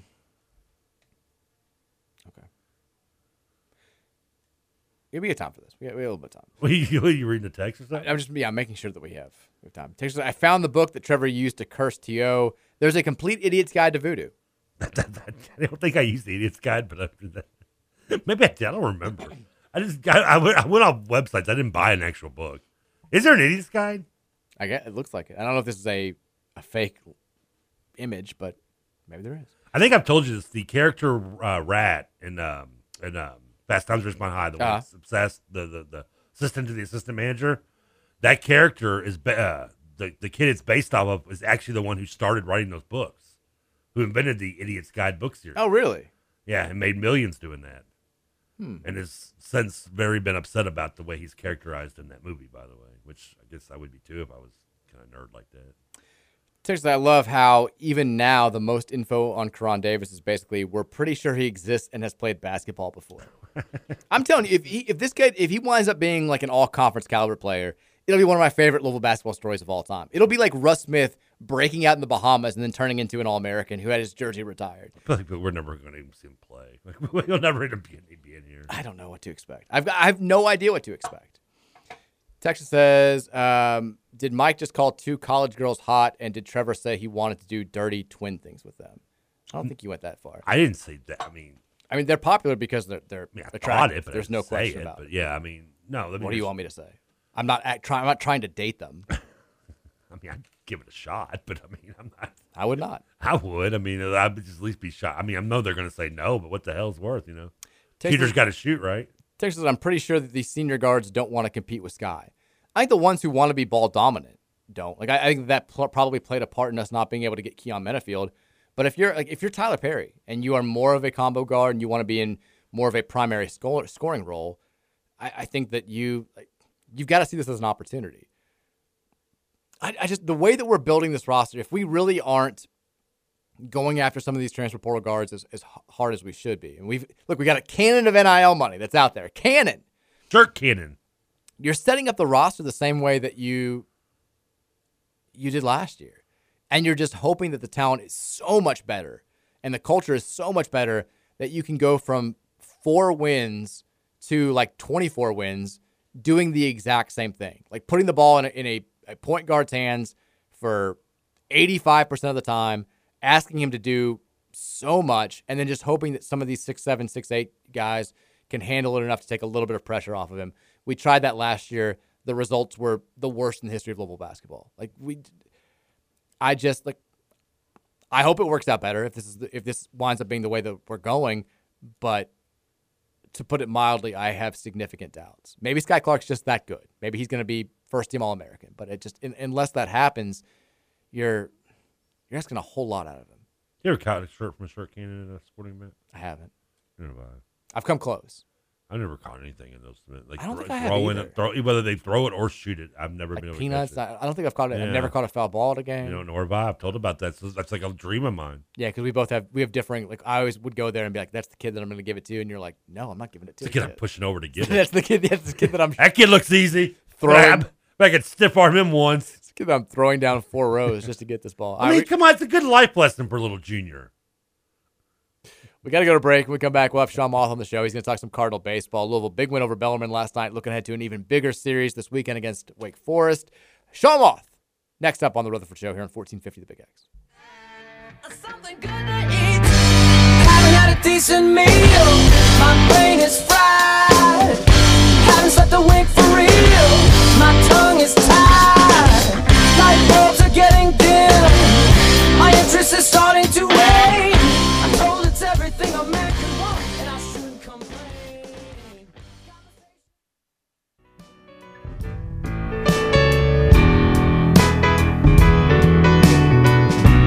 You don't understand me, but if the feeling was right, you might comprehend me. And why do you feel the need to tease me? All right, welcome back in. Thursday edition of the Rutherford Show rolling on here on 1450 The Big X. I really wish we'd had and they're coming next week, the YouTube cameras in the studio. Because, like, you called Sean to set up this interview. We're going to have Sean Moth on in just a second. It's the happiest that you've been on the show talking to him on the phone in, like, at least a year and a half since, like, we very first started it. I'm trying to think of a happier moment, like maybe when Jeff Brom coming here is about the only thing that I think got you to get to like a higher octave than when you just called Sean Moth. You're like, is this the legend? No, it's like I'm moving into your basement. It's like you just got a hold of your long lost brother who you haven't seen since you were kids. You were so excited. We could have relations. We should be related relations. We know we can't. We're probably not that. Now he's just hung up. That way Sean won't come back on the show ever again. This is why I don't have him on when you're here. Let's bring him in now. He is the voice of Louisville baseball, Sean Moth. We welcome him back in the show. I love talking to Sean, period. I love having him on as much as possible. But I'm doing this specifically. We had him on last week after the Cards had gone through a little bit of a rough stretch. We were talking about how crucial the stretch ahead was. And we just, immediately thereafter, we sweep Boston College. Now we've got another big series with Wake Forest. So I felt like we got to keep the good vibes rolling. If we sweep Wake Forest again this weekend, then we have to have Sean on like at least once every single week. But Sean, welcome back in the show. Let's keep these good vibes going. Yeah, this is literally the audio voodoo doll of good. So let's do it. That's exactly voodoo dolls can be good. That's exactly right. Sean, last week we looked ahead to BC. I think we talked on Monday, so we didn't get a chance to talk about the loss to Lipscomb for the second straight year. But the BC series, 3 games, 3 wins. The second one was super improbable. But what changed from this series as opposed to the prior 2 where the Cards dropped 2 out of 3 against ACC competition? Well, I think the obvious is that we were at home, and that's not rocket science. But I think there was a higher level of confidence for this team, whether it be offensively or whether it be the bullpen. The Notre Dame series was tough because you follow baseball, that one swing, one pitch, can change a game. And the Cards lost the series because one pitch, one swing, they lost 2 games. They lost 2 one-run games, and that put us on that stretch I think I talked about after the opener at NC State where they blew a lead late, that they had lost 5 straight games on the road by 1 run, including the 2 in the Super Regional. And so, I think there was a little bit of a snake bit feeling, and Dan kind of took the blame for the loss at NC State. But the Saturday game at NC State was awful. And then the Sunday game, things came around a little bit. You felt really good. But with Lipscomb, I don't know. Lipscomb was just better that night. And it was kind of a strange night. But with Boston College, I think it was just a matter of you've got a captain in Jack Payton who is probably as good a captain as we've had since I've been here, or at least he's up there. And I think he kind of willed this team to prove that they were the better team in the series. And Boston College was a team that on paper you look at it and you go, how is this team 8th in the country? Like they do everything okay, but nothing great. And I think it was just a matter of the Cards being able to put it all together. They obviously had the scare in the 9th inning as they gave up 3 runs, cut it to within 2. They had the go-ahead run at the plate, but they were able to get the save. And then, the improbable comeback was one of the weirder games I've seen, because it was tied at 8 after 3, after it was 8-0 after the second. One more run was scored in the 5th, and then it was over. But I think the home field advantage is probably the primary reason, but I think the secondary reason is that you've got some leadership from Jack Payton, and you also got some performances on the mound that were fantastic. Ryan Hawks has been so consistent, and you just love whether a series is coming down to needing to salvage, to win the series, or to go for the sweep to hand off to Carson Liggett, because he's been fantastic on Sundays. So after the sweep, Louisville riding high. The next step was supposed to be the rivalry game on Tuesday against Kentucky, the first of 2 Battle of the Bluegrass games. That gets postponed, and last night we have this impromptu game against Bellarmine that's set up, and the Cards, they win handily, they play well, they win 14-2, but the game itself was sort of secondary importance. Describe to us last night the scenes, the 2 teams coming together, the tributes that they were able to do, and just the general feeling in the stadium last night. Yeah, it was emotional. I was at home in Thornton, Colorado with my 1-year-old son when Columbine happened, and it was miles from my house, and it was jarring, and it was rare at the time, and now we've become so commonplace. But my office is downtown across the street from the Yum Center, and when I drive to work every morning, I turn left on Main 1 block away from the Old National Bank building. And so I was at that intersection at like 8:15 in the morning on Monday, not thinking anything of it, obviously. And then we get an email at work that we're pretty much shelter in place until 2 o'clock. And, it's one of those things where there's just not a lot of work getting done because you're so concerned. And then you find out all the connections of the people that were next door neighbors with one of the victims, people that, had working relationships with the victims. They went to the same parish. And it's, there's always a reality to it, no matter where it happens, but we have definitely become numbed to the situation. And for me, as a broadcaster, I took it upon myself. This is the first time I've ever done this in 30 years. I scripted my open because I didn't want to mess it up, but I also wanted to take an opportunity to take a mild stance, on the way we treat this and help people understand that instead of looking down at people, we need to lift them up, and that it's okay not to be okay. And that, the track record of doing nothing to address this hasn't worked at all. So it's time to actually take some action. And so I scripted an open. I got some positive feedback on Twitter. That was great. But at the end of the open, I tried to clarify that, we're going to try to give you an escape for 3 hours, and this is a game. And I'm going to broadcast it like any other game. This is the moment now that we're going to focus on the tragedy. But from here on forward, we're just going to broadcast the game, and we don't do it ignoring the kind of pain that not just families and friends of those that were killed, but everybody. I mean, everybody in this community was affected. And so it was a difficult transition for me to just broadcast the game. And I did my open before the pregame ceremony, and then I watched the pregame ceremony, and it was a beautiful visual. I think social media did a great job of capturing it. And, with Chris Dominguez as the head coach at Bellarmine and that extra touch as one of Dan's former players on the first team he had, it was a very emotional night. And I was glad there was some time between my open, the actual ceremony itself, and the first pitch to just, kind of collect myself, because it's not just the second time I've been up close and personal as much as you want to be without actually being involved in a mass shooting.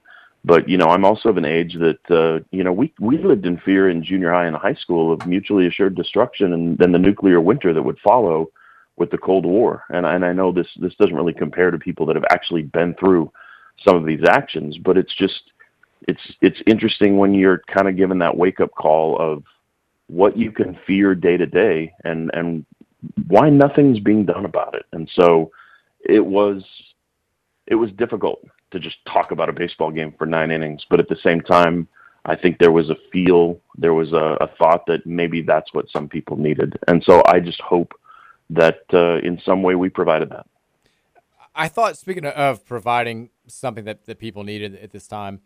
Dan McDonnell is one of those guys who's he's built for moments like these. You never want to be in these specific instances, but it seems like he's somebody who handles adversity exceptionally well. And he's talked about, I've always been impressed by the way he's responded to questions and conversations after, and obviously this is a much less important situation, but when the team has suffered bad losses to end a season, when they've come up short in Omaha or before getting to Omaha, I'm always impressed by the way that he's handled that and sort of just recognizing the levity of the situation, the gravity of the situation, but also kind of putting it in perspective. And I thought his comments in the videos that have been out by U of L's social media team, the comments that he made when he was promoting the game on local news stations, they all were just so well done. He referred to it as community service and all this stuff. Like he just seems like a guy, one of the few people who just you need to have those types of people in your community in these types of situations because they handle it so well. Yeah, and I think to his credit, it speaks to his character because that's not something he has to work on. That's who Dan McDonnell is. And so I think part of the perspective, at least personally, as I hear you say that, the first thing that popped into my head is when you are a football coach, if you're a Nick Saban, how many losses has he had in the last 15 years? 20? 25? When you're a baseball coach, if you're in the big leagues, they always say you're going to win 50, you're going to lose 50. It's what you do with the other 62. And when college baseball, it's kind of you're going to win 15, you're going to lose 15. And when you're a good batter, you're failing 6 of 10 times. And so baseball is a sport of inherent failure, and so you need to be strong-willed to be able to succeed at baseball. And baseball is also cruel in its failures because we watched Isaac Humphrey up at Cincinnati and just mired in a slump, hit 3 balls over 100 miles an hour, and they're all caught. And so I think there's a need in baseball for you to be able to recognize adversity and to overcome that adversity. And I think Dan is really well equipped as a leader to help people understand that. And from day one, his policy with the media and his policy with the players were twofold. With the media, he said, I was his media relations director at the time working for Kenny Klein.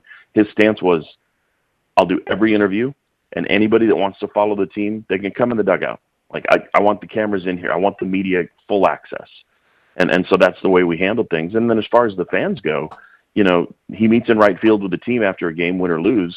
And after that, the celebration of the win and the disappointment of the loss are gone. And it's time to go meet the fans, sign autographs, be cordial, and be a good steward of the program. And so I think, as much as people gripe when a team loses a series on the road about Dan McDonnell, those people are stupid because not only do we have one of the winningest, if not the winningest coaches in all of college baseball since he arrived in 2007, but as evidenced by what he did last night, he is one of the classiest, most noble and humble people that you will see leading a program. And if you think you can grab somebody better, I defy you to prove that to me.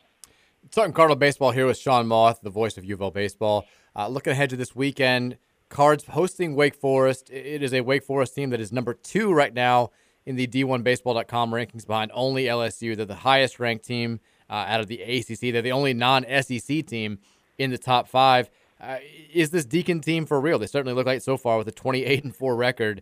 What does Louisville need to do to come out with a series victory here against them? Yeah, I'm not going to lie. Wake Forest is kind of terrifying.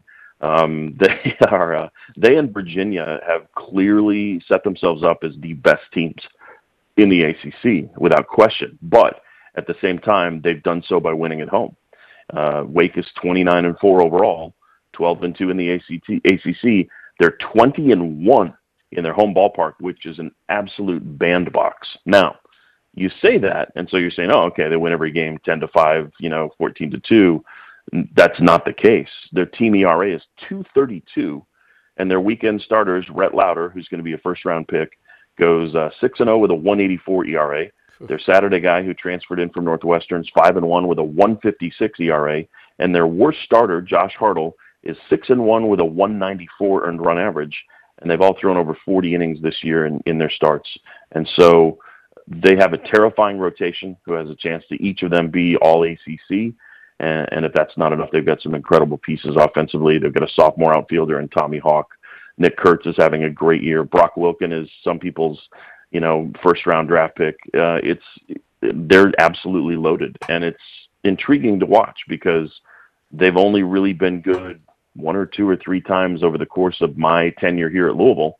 And until Virginia won the national championship in 2015, they were the only program in the ACC to win a national title, and that was in 1955. Jeez. And even when they've been good, they don't draw at home. And so I don't know what they're doing in Winston-Salem not to follow this team, but as fans of baseball here in Louisville, I guarantee you that if you come to the games this weekend, you're going to look back in 5 years and go, oh, yeah, those 4 guys are in the big leagues now, because this is just going to be an unbelievable series. And I think the home field advantage is probably going to be the biggest factor that can play in the Cards' favor. You don't want to look too far ahead. I mean, Louisville still has 5 series in conference play remaining after this. But when you look at the standings and you see Wake Forest out to such a 12-2 start, we're sitting there at 7-5. This definitely feels like one of those where if we don't take 2 out of 3, it's going to be awfully hard for us to win our billionth ACC Atlantic Division title in a row or whatever it is at this point. Like this, if we're going to have a shot to win the conference and be a top seed in the ACC tournament and have a good shot at hosting a regional, it feels like we need to, I don't want to say take care of business, but we need to at least hold up our end of the bargain here at home against these guys this weekend. Yeah, I think that's 100% accurate, and it's amplified by the fact that when they leave Louisville, they'll play 3 games at Pitt, and I love the city. I love a lot about their program. They're hot garbage this year. I mean, they're just bad. They just took midweek losses to Youngstown State and Kent State. I mean, they're just not a good baseball team this year. They'll play Boston College at home, which they'll have that home field advantage against a good Boston College team. They're at Florida State, who Florida State is historically bad for their program. They're 13-19 under first-year head coach. And then they have Virginia Tech to close out the season, and that's at home. And so when you look at us being able to gain ground on them in the standings, a sweep is really going to be the only way we have a chance of trying to keep it close, because the Cards go to Duke, who's 21-11. They host 25th ranked Miami, which should be a great series. I'd say they get a break at Clemson, but Clemson's playing a little better of late. And then we go to Virginia, who is not lost at home. And then we have Florida State at home to finish out the season. So I think there's no question we have the more difficult slate ahead. Now, they have a bye week, so there's games in hand.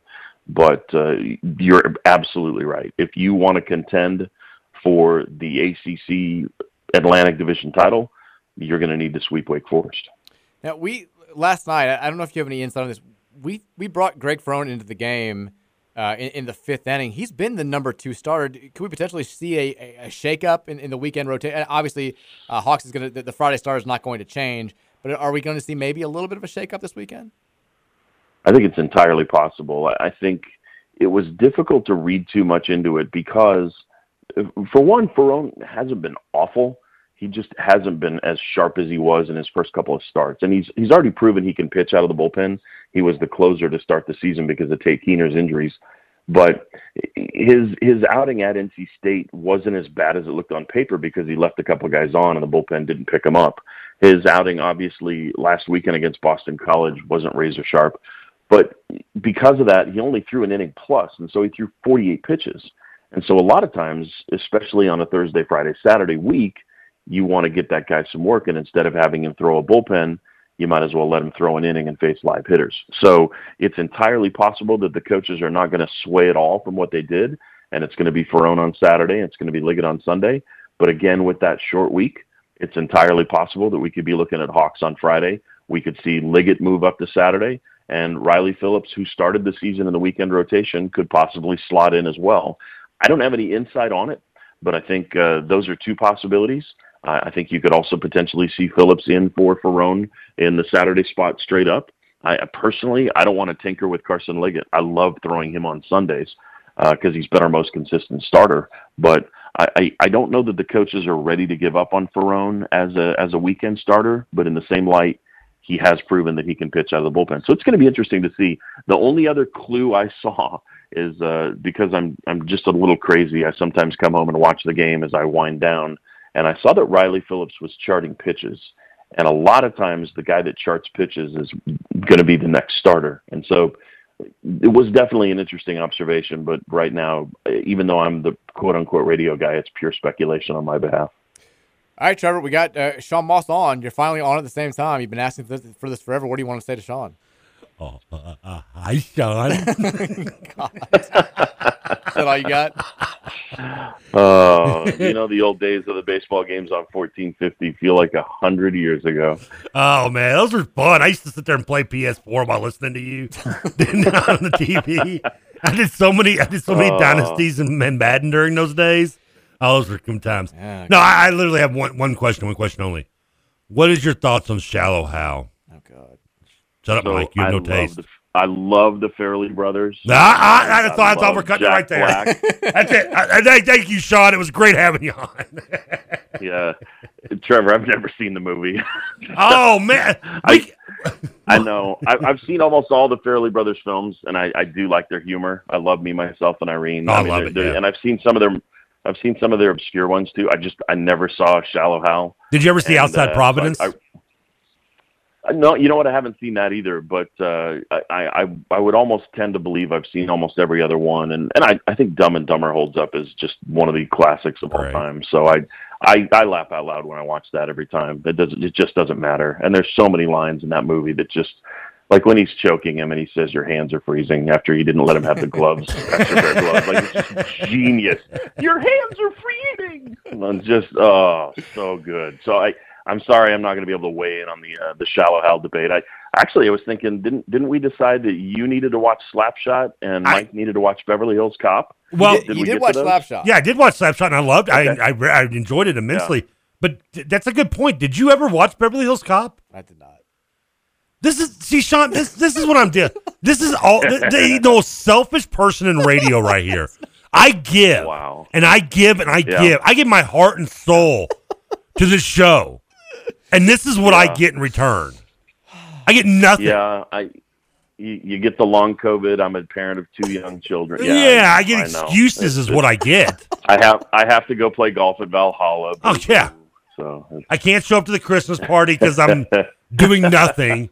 I can't watch what I make you promise that.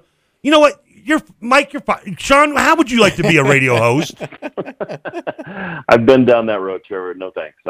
We can continue the Kraken in front of me. We can continue our Kraken and Avalanche debate. That's right. You guys can keep the rivalry going. Plus, I do love the old Doug Moe days of Denver basketball, so we can talk about that. I mean, who else can bring up Fat Lieber with you other than me? It's true. Hey, it was so fun to be able to win. And yet, Lafayette Fat Lieber might be my favorite Nugget of all time. David Thompson probably edges him out, but having worked for the Nuggets for 2 years, I had the honor of meeting everybody you just mentioned. I met Fat Lieber, I met Doug Moe, I met a lot of those people, and so it was a fun organization. There's no question about it. And gosh, they're actually kind of good again. So who knows what might happen in the playoffs? See, I need you around when I'm getting crap about my defending Alex English as one of the best scorers in history. Oh, and I also met Alex English, and I've seen his movie, Amazing Grace and Chuck. How about that? Can you say that you've seen that one? No. Can't say I've even heard of that one. The shoe is finally on the other foot here. I'm gonna have to go check Hulu on that one when I get home. So there's one. I'll give you that one. There's one there, Amazing Grace and Chuck with Alex English, and then One-on-One with Robbie Benson. Now, have either of you seen that? No, I'm not familiar with that one either. Okay, so that was filmed at Colorado State, and it was kind of a Blue Chips, way before Blue Chips. And it's just a hilariously awful movie about boosters giving money under the table and I've seen that freshmen coming into a program. That's the guy that everybody said looked like David Levitch. That was the thing back in the day. Was everyone said Robbie Benson looked like David Levitch? Yeah, there it is. Yeah, I've seen all One-on-One. filmed in my home arena in my hometown, Fort Collins, Colorado. It's a truly awful sports movie. It's not good. It's just brutal. Well, on that note, Sean, what was the last good movie you did see? I need a recommendation because this schmo ain't helping me with nothing. I gave you Shrimp. I'm not much of a movie guy. That's the irony of this. I enjoy the Marvel Cinematic Universe, so I think the Wakanda Forever is the last movie I saw that is really worth any mention.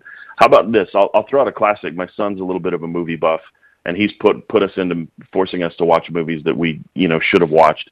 Have either of you seen 12 Angry Men? I've seen 12 Monkeys. I saw it in a film class when I was like 18. It's been forever ago, but I have seen it. It is worth revisiting. It is an absolute classic. It's got an incredible cast. It has the 6 Degrees of Kevin Bacon on 1 degree to Christmas Vacation, and it's well worth the watch. It's a great flick. I got nothing to do tonight. I'm watching it. There it is. We're taking his suggestion. I know. Schmo over here is not going to watch Beverly Hills Cop, despite how much it'll make his life better. But stop. See, and the problem with Beverly Hills Cop is you're starting to talk about that when you talk about 80s movies, like we try to introduce my son to oh, this is a great movie, and he watches it, that was terrible. A lot of movies just don't stand the test of time. Like Breakfast Club kind of does, but a lot of the others from that era, like Footloose, come on. We loved it when it came out. I was going to say, I love Footloose. Yeah. If you're from the era, you still embrace it. But if you can look through it through a different lens, you're like, what was I thinking? The nerd that does the dance scene in the end of Footloose has been my goal in life to learn how to do that. He does this. I mean, there's a great scene. If you know Footloose, you know what I'm talking about. He's got the glasses, complete AV nerd, pure 80s AV nerd kid. And he does this great little dance at the very beginning in the line. Oh, it's so awesome. Yep. I wanted to learn to do it my whole life. All right, Trevor, you have to let Sean go. No, Sean's staying. It's time. Please, can 5 more minutes, Mom. Please. Louisville and Wake Forest kick off a 3-game set tomorrow at 6 o'clock. You'll be able to hear Sean Moth calling all the action this weekend on our sister station 970 WGTK as well as 93.9 The Ville. Sean, best of luck this weekend. We'll be talking to you again soon. Sounds good, and I just might see you out of Valhalla that day. There he is. I can't wait. It's all happening. Trevor's not going to be there. It's going to be great. He is Sean Moth. He's I'll the best. be there. We love him. We're talking Cardinals. If we sweep, we have to have Sean on every single week now. I think we need to have him on. I think we should have him on. Yeah. Yeah. Very. All right. We'll go to break now. We come back. Hour number 3 is on the way next. We'll rehash some of our thoughts on the transfer portal stuff. Mackenzie and Baco Radio, and we'll get to the Thornton's text line at 502-414-1450. It's the Mike Rutherford Show. It continues next here on the Big X. Treason, and there's always another point of view, a better way to do the things we do. And how can you know me and I know you? If nothing is true,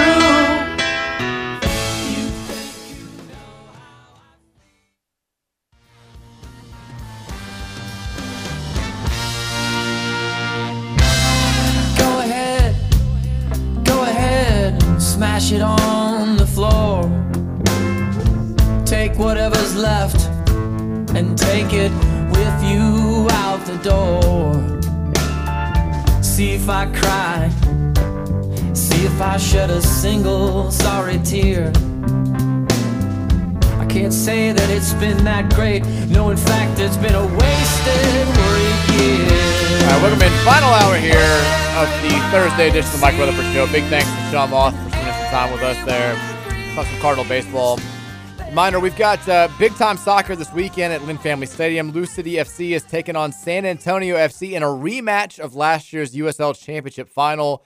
The boys in purple looking for a little bit of revenge after San Antonio won the USL last season. It's also college night, so arrive early to Lynn Family Stadium, and you'll have access to $2 beers as well as a T-shirt giveaway.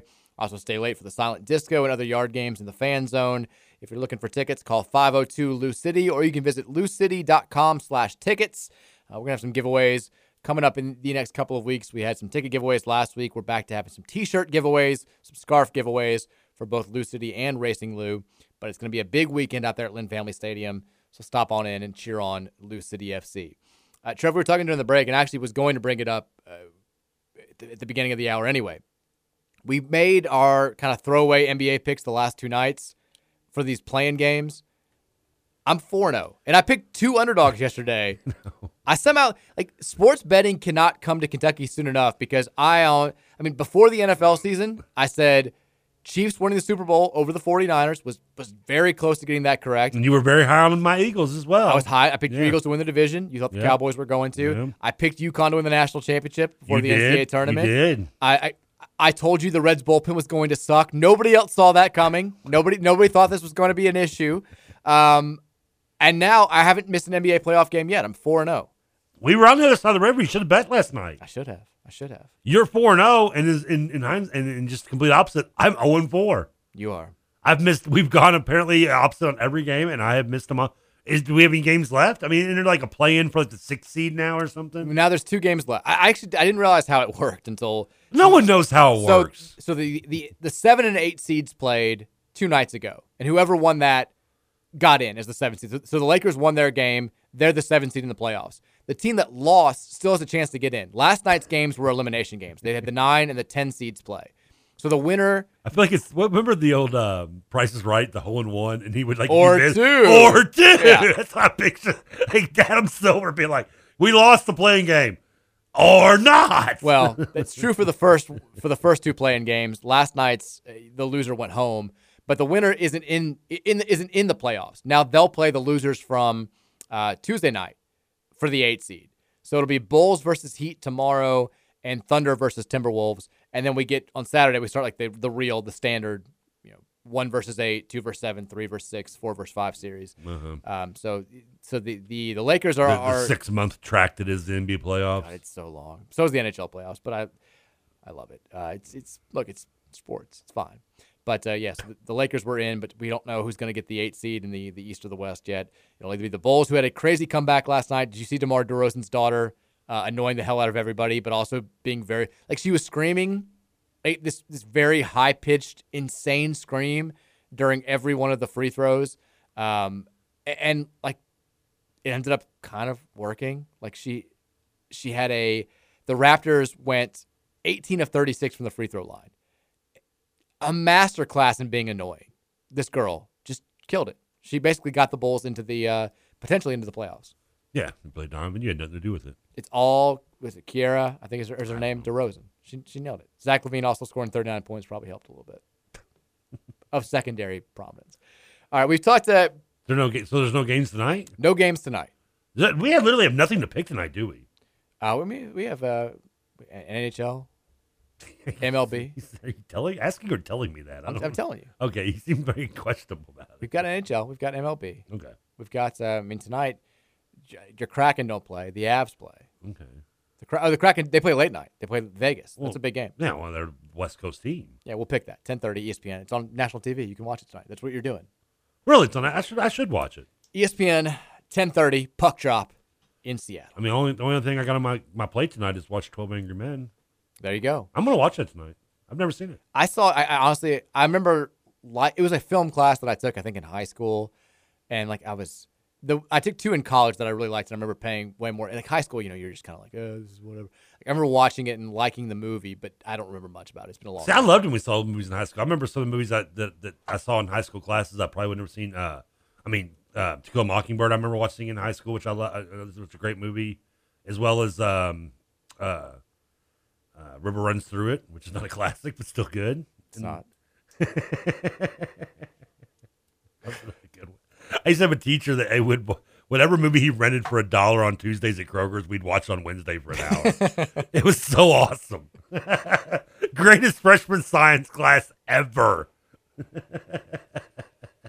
I saw Baylor Scheinerman just announced that he's back to Creighton. Except for we only got an hour of it. So I would leave like an hour in the class and be like, what the hell happened? Yeah. Did Meryl Streep get back alive? Transfer portal continuing to roll. And I can't keep track. Dennis Jenkins is following Rick Pitino from Iona to St. John's. Baylor Shireman's coming back to Creighton. Adama Sanogo is keeping his collegiate eligibility, but is focused on going pro. Naheem Aline is transferring from UConn. It's all happening. It's everywhere. And yet we need to get involved in this. We need to get some of these guys. It needs to happen. But we've got Cardinal baseball tomorrow. I'm excited about this series. Wake Forest will be a huge test. You hate Wake Forest. I don't like Wake Forest. You've never been a fan of Winston-Salem. Across the board. I mean, Winston-Salem's fine. Just the people, the athletic program, I'm not a big fan of. I could swear at one point you told me it was a cesspool. I don't think I ever said that. I think you said it was the armpit of the Carolinas. No. I thought that was what term you used. No. Maybe it was somebody else. You're loosely quoting me. We talked about Mackenzie Mbako, the new reports out there that seem to all indicate that Louisville is in front there in his recruitment. We had a transfer portal update. Trevor did the song. It was great. We talked about copyright pending. We talked about Tyler Perry. We talked about some of the other guys that have committed elsewhere. Arkansas is still getting everybody. That's annoying. It's just damn Walmart. Yeah, it's all a lot. We have not. You've been to Arkansas. Why do people want to go to Arkansas? I've been to Arkansas. I think I've only driven through it. Now, Mary really likes. She used to have to go to Little Rock a lot for work, and she really liked Little Rock. I've actually never been to Little Rock. I mean, I've been to Arkansas. Well, I mean, I've driven through it, and I've actually stayed technically in Arkansas because it's right across the road from Memphis, and I stayed there instead of actually in Memphis. Okay. So but yeah, I mean, I've never been to Hot Springs, so I've heard it's pretty fun. Never been there either. That's where Bill Clinton got his reputation supposedly. I know Keith Wynn has a lot of family in Arkansas, so he's always down there. And I know Roush went there and he cool. loved it. Oh, really? He said it was all because of the Walmart Museum. He was fascinated by it. Oh, how do you make a museum for Walmart? Like, I didn't know there was one. There is.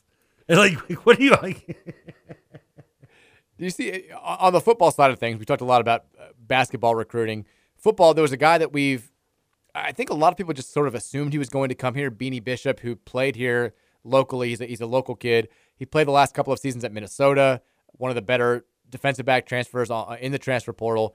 And for several weeks there, he was just kind of like, Card Nation, what's up? Like doing all the things that you expect somebody who's eventually going to commit to your program to do.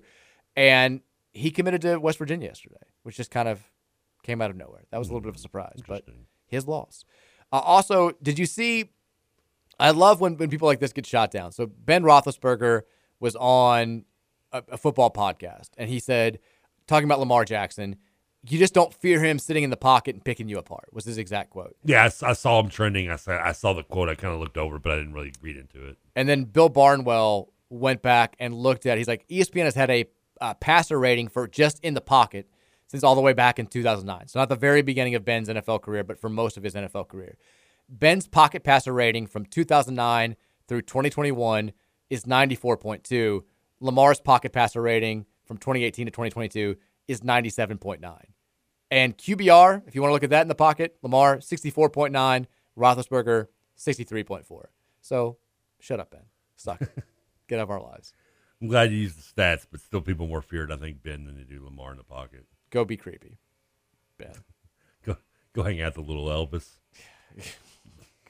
I mean, how do you ever forget a place called the Little Elvis? The last basketball note to get to is I talked to somebody reached out to me about. Before you move on, Lamar is going to be a Raven, right? I mean, it sure feels like it, right? With the OBJ stuff, which I know you hate. Well, because he sucks. I mean, he's good. That's why. If Lamar's excited, I'm excited. I guess, but I mean, we're going to find out because the offensive coordinator they hired is somebody who wants to run a more wide open, pass heavy offense. So that's what it sounds like. We're going to find out whether the people are afraid of Lamar in the pocket or his teammates or his opponent. Yeah, get him some weapons. Somebody's going to be scared. Get him some weapons. The last thing that I wanted to get to before we go to the text line, because the text line has been neglected for the last hour or so. Yeah, I'm sorry. Word about L. Ellis. Because initially it came out and everybody was saying he's going to go to NC State. He still may. I know NC State is high on him. I know they're recruiting, but they've gotten a couple of guys since L. Ellis has been out there. I think NC State is recruiting him very, very hard. But two schools, somebody who covers the portal, covers college basketball, was like, to my knowledge, these schools have reached out to him and want him more than anybody else. One is Indiana, which I don't know how I'd feel about. We may play them next year. I mean, Indiana's also in a complete kind of rebuild right now. They need some guards. Yeah, they need a lot right now. But yeah. And two is Miami. So I did see them. I hadn't seen Indiana. I saw the Miami one out there though. Miami's interesting to me because there's Nigel Pack's coming back. He's got the 2-year NIL deal. Well, didn't Wong sign a 2-year deal too? We don't know. Wong's details were never public. We just know he's getting more as much as Pack at least. We just know that something happened, yeah. And he was like, "Okay, cool, I'm not transferring. I'm sorry, my bad. I'm deleting the tweet." But he has the potential to come back for one more year to use the COVID season. We still don't know if he's going to. They've also got Wooga Poplar. It was a freshman last year. He's a guard. He's going to come back. Jordan Miller, I think, is gone. I think I think he's going to try to go pro. But it's not like Miami is in need of L. Ellis the way that some other teams are in need of him. But it also seems like kind of a good fit. They're very much of a up and down, guard heavy. not particularly focused on defense type team. Like, I can see him having success there. But he's going to have to share. If he was worried about sharing the spotlight here and sharing some of the offensive usage, like, my goodness, he's going to have to defer a lot more down there at Miami than he would have had to coming back this year and sharing the backcourt with Scott Clark. I mean, all three of those schools, I mean, make sense for him, though. I mean, I could see, I don't know how much with Woodson. I mean, I'm not a big Woodson fan anyway as a coach, but I mean, I know IU does need bodies. I mean, losing guys, sure. And I know they brought in a big center from Oregon, or I think it was Khalil Ware, from Oregon, the McDonald's All-American kid. So, I mean, I know, and they lost most of their guards, so I know they need bodies. I mean, NC State does kind of make the most like sense when you think of the way NC State plays, and State losing both their backcourt. L can kind of step in and be, another, poor man's Trayvon Smith, which, a little bit to a degree, but I think in Miami, you're right, makes sense too. I just hate the fact that it's all the schools he's looking at. We're going to play. Are the ones that we're going to play. And that kind of leads me back to what you said. I think it was yesterday or day before when you mentioned that, where you're like, I feel like we're seeing this more and more because with all the, recruiting and transfer portal, there's only so much scouting you can do that these are kids that are like, you're going to go recruit in the transfer portal someone and the ones that are the ones you've played. Right. And you've watched film on. I mean, you're not going to go after, a kid from Arizona State when if you're at Mississippi, you don't play them. You may have time to scout a handful of kids in the portal, look at their film and stuff, but like you can't scout 50 kids. No. And it's all happening so fast. So if you're Kevin Keats, you may be like, well, I know what Ellis can do. I've gone up against him the last 2 years. He fits our system well. That's a no-brainer. Like, we don't have to do any sort of extra work. Let's start recruiting him right now. Whereas if you're told that a kid from Montana State is a good scorer, the numbers look good, but you still have to do your homework. Yeah, you want to see a film on him. You want to, maybe talk to people about what his character is, like talk about like how he wants to play, like all that stuff. And you don't want to waste your time. I mean, imagine spending like an entire night researching a kid from Montana State, and then the next morning you realize he's got like no interest in you or he's a terrible fit. Like, that's annoying. So you can see why how Jalen Withers can end up at UNC. He played really well against North Carolina the last couple of years. They're like, okay, we can use it. We want to play that style. We want to have guys in the corners. He can play that game. And we can always assume, I know that it debunks what we're saying here, but with Lands, I mean, he's played his prep ball in Arizona. I mean, he's recruited heavily by and they were recruited by him, coming out of high school. So it wasn't, it wasn't like a scenario where that we played against him because we didn't. But I mean, I think that's at some point maybe. I mean, how far we are, but I mean, you're gonna have to start seeing teams like designating like a scout or a coach to just follow basically transfer portal. It's funny that you said that. Today, Quinnipiac, their head coach, announced that he was leaving the school and going to Villanova to assume Baker Dunleavy. He's taking a job at Villanova where he's just going to oversee like NIL, transfer portal, fundraising, and athlete brand marketing. Like, he's just doing all this stuff where he's basically, his job is going to be keeping an eye on the portal, keeping an eye on NIL, seeing what players want, managing brand. Like, this is the future. Like, you're going to have like designated jobs. You have three assistants for your like bench assistants, which, which everyone has. You have your three assistants, and then you have we're gonna have to have like, what used to be called like film scouts or whatever, video scouts, video coordinator. Yeah, I mean it's a modern version of that. You still have that guy, but now you said you have a guy that pretty much just focuses only on like I don't know does he follow like social media to see if there's a good player in Iowa that's disgruntled? I mean, how do you? I think you kind of have to. Because that's so weird because during the season, I mean, short of like a Sky Clark situation, we don't know who's going to enter. I mean, who's to know that, your boy out of Oral Roberts is going to enter the transfer portal? Who knew that? Right. I mean, I guess Withers probably. I mean, but most Louisville players are pretty easy to figure out. But I mean, there's some situations where there are players that were like, he's entering the transfer. Tyler Perry, who'd have known? There are probably a lot of times where a kid because you recruited him heavily. He was a 4-star prospect, maybe a low-end 5-star prospect, and of course, we're talking about big-time programs here. And you keep tabs on him, and you see that maybe he's only playing 15 minutes a game as a freshman, and then you can kind of kick the tire and be like, there may be something there. We may be prepared for that.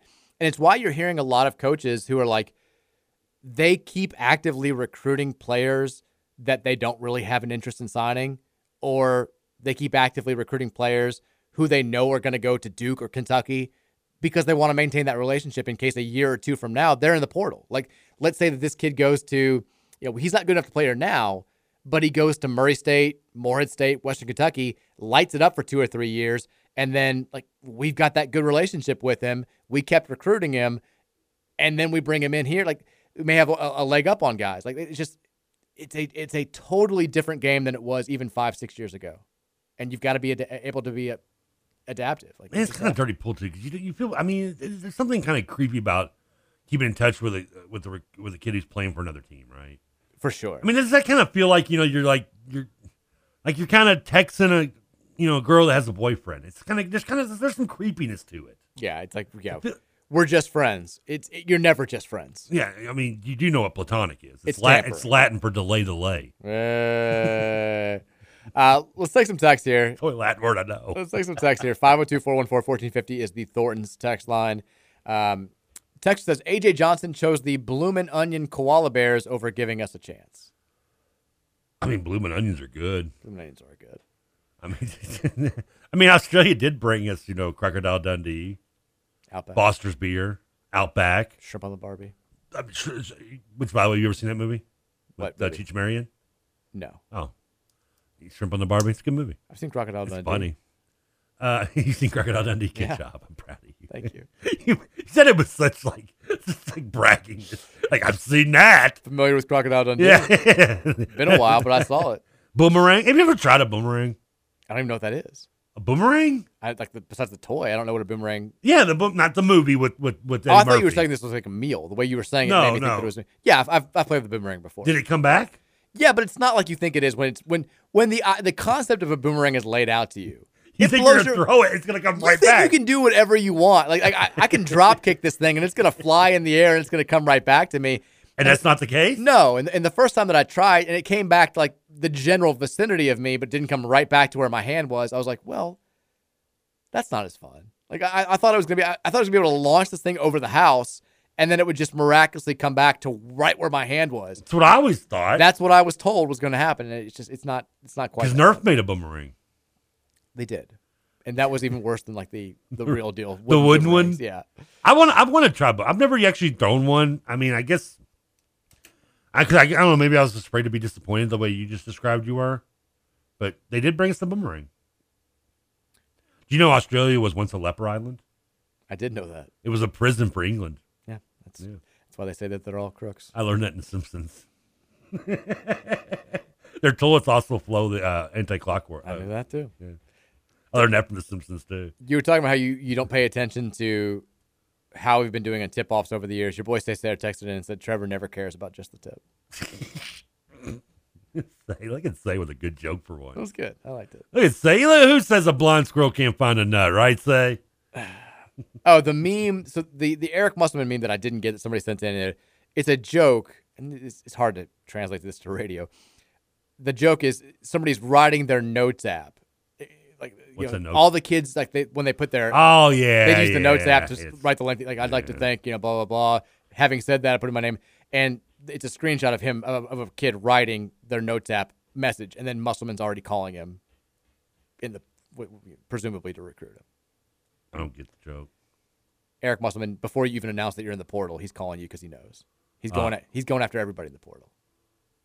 Yeah, it's more of a visual thing. It doesn't really work for radio, but I appreciate the text. It's a thinker. Texas, how many scholarships do we have left? Are we at capacity if we get Tyler Perry and Mbako? I doubt we get both or either since they'll probably both sign with Arkansas, but just curious about our availability. We don't know because we don't know who's coming back. Well, without not knowing who's coming back, we have plenty then, right? I mean, we announced the 4 guys in the last 2 days with Flowers, Clark, Evans. Okay, let's just do it this way. We know that Flowers, Evans, Karan Davis, Sky Clark. That's 4. We know Caleb Glenn and Curtis Williams. 6. Now, we have to kind of get into what we assume. Well, so these don't. So we only have. So that answers kind of your question as of now, though. And officially, we have only 6 players on the roster. Only 6, but like Mike James, Mike James is coming back. I mean, don't jinx it. He's saying without saying it that he's coming back. I think that U of L is operating under the idea of like we don't need to make announcements about players coming back unless they're announcing that they're leaving assume that they're coming back, which we all kind of thought Ellis was either going to come back or go That's pro. the stupidest thing to say I've ever heard. Yeah, I mean, we need dumb. And they didn't do that last year. Like every player now had like a big announcement. Yeah. So okay, we're at 6. So 7 with James. Okay. Trainer would be 8. 8, yeah. If we're soon Emmanuel Okorafor would be 9. Yeah, okay, yeah. Then, I mean, the Churchill Abbas kid. We'll see what happens there. That would be 10. That would be 10. And we have Huntley Hatfield. Huntley Hatfield would be 11. Yeah. So that would leave us with 2. 2 spots. But again, we don't even we don't know what's happening with Churchill Abbas. Everybody's assuming he's coming. I'm assuming that he's coming. We don't know that. Well, it's not. We don't know what's going on with Huntley Hatfield. No. I mean, that leaves us 2 spots. We assume that one would want to go to Mbako. And then we'd have one. I'm just going to call him Mbop because it's Sean. And then we would have one scholarship available after that, which we would hopefully get a good guard with. I mean, hope. I'm more along the lines of pray, Yeah. but okay. I mean, And the Huntley Hatfield thing is weird to me because, like, with Trainer and James, they've been visible. Like, they've gone to U of L events. They've been putting stuff on their social media. videos and stuff out, Huntley yeah. Hatfield's been radio silent, like, basically since the end of the season. He's always been kind of a quiet guy anyway. He is, but like we don't see him at stuff. We don't hear about him doing stuff. Like I've got no idea what's going on there. And the only thing we knew about his future plans was him saying consistently during the season, like he came here with the intention of being a guy who was gone to the NBA after this year. No. And he's clearly not going to go through that process because he would have to have already said, I would guess, that he's going to, at least go through test the waters, do all that stuff. And he hasn't made that announcement yet. So the short answer to your question is, we either have 2, 3, or 4 scholarships available, we think, but we're not 100% sure on any of that. But we can only definitively say we have 6 guys on the roster, though, right now. As of right now, yes. Yeah. But I think it's safe to assume we have at least It's an easy 8. way to pick a starting lineup. Yeah. Who's the 6th man? Sorry, Karan. You got the least vote of confidence from Kenny Payne in this quote. Yeah. Texas says, we still have Huntley Hatfield, right? He might be a starter next year. No. I think if he comes back, he's got a good shot at being a starter. I agree. Texas says, sorry, KRC text. I keep hearing... Oh, can we talk about KRC text yesterday of this show? What happened? The one that apparently Scoots reenacts TV shows with his roommate? We do need to talk about this. I mean, yes. we have like 30 unread texts right now, but we do need to talk about it. What's funny is we read that while we were off the air, and we spent like 30 minutes just making fun of it in the studio. Somebody texted in. We saw it before we could get on the air. Somebody texted in, and it was like he's like the funniest thing about Scoots and his roommate reenacting movie scenes, and you and I were like, well, hold on. It's a television show. Television show. It's reenacting TV shows. I have to know more about this. Like, if they do, which one's Laverne and which one's Shirley? Like, do they do? I mean, I want to know what shows they're doing. I just picture Scoots. My name is my name. Tell him Scoots steps to Omar, any mother out there. Put my name in the street. No, you step to Scoots. Where's the boy at, Scoots? You look good, Scoots. Yeah, you look good. Thanks, girl. Where the bleep is Scooter? Where is Dingus? They're only doing the wire in our scenario. Yeah, we did go through a lot of wire yesterday. Hi, my name's Scooter. Like other HBO movies. My name's Scooter Dingus. Could I be wearing any more clothes? Oh, wow, we did. This is what him and his roommate are doing on like a Wednesday night. That's the way that I took that text. No, Scoot. Not that there's anything wrong with it. God, we should have. This is what I could have used Scoots here this week because we would have spent an entire show talking about TV. I want to know how true it is. Like, does he? I thought he had cable. Like, why would you do that if you didn't have cable? Why would you do it even if you didn't have Plus, cable? also, the thing that worries me is I do know Scoots does have a love for some reality television, like Dancing with the Stars and stuff like that. Are they reenacting like? So are they like doing reenacting Dancing? The Hills, the Masked Singer. They're over there just playing Real Housewives. Flavor of Love. We need answers. I choose Scoots. Do we know his roommate's name? No, I have no idea. So we keep referencing Scoots in this. We don't know. It's like Christopher. Honestly, I've never even met him. I don't know if he has I'm assuming he does exist. That this isn't just like a made up person that Justin's just like told us about. Jonathan, who gets your last rose? It's Scoots is playing all of the different women. He goes in the room, puts on a wig. Courtney S. I've got to know more about this. I kind of do too, a little bit. I've got to know. All right, we got to take our last break. When we come back, you guys have a lot of text out here. We're trying to get to as many as we can on the Thornton's text line. We'll wrap up the show here on 1450 and 96.1 The Big X. There's many shades of black. There's so many shades of black. There's so many shades of black. Let it out. Let it all out. Say what's on your mind. You can kick and scream and shout and say things that are. It was a junk house in South Carolina, held a boy the age of 10, along with his older brother Billy and their mother and her boyfriend, who was a triple loser with some blue tattoos that were given to him when he was young, and a drunk temper that was easy to lose, but thank God he didn't own a gun.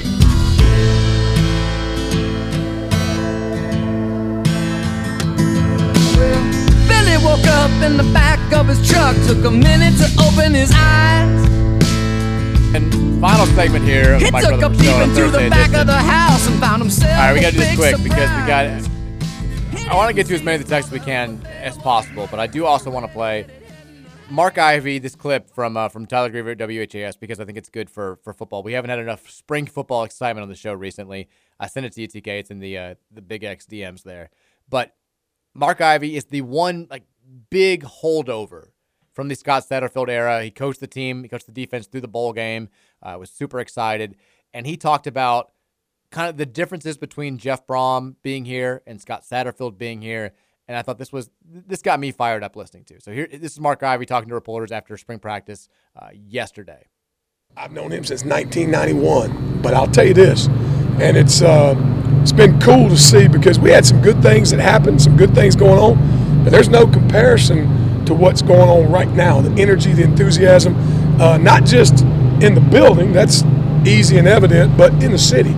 You know, to be around, seeing what's going on in the friendly confines of Louisville, knowing that the Brom family is back home, Coach Brom, Jeff Brom being at the head of it.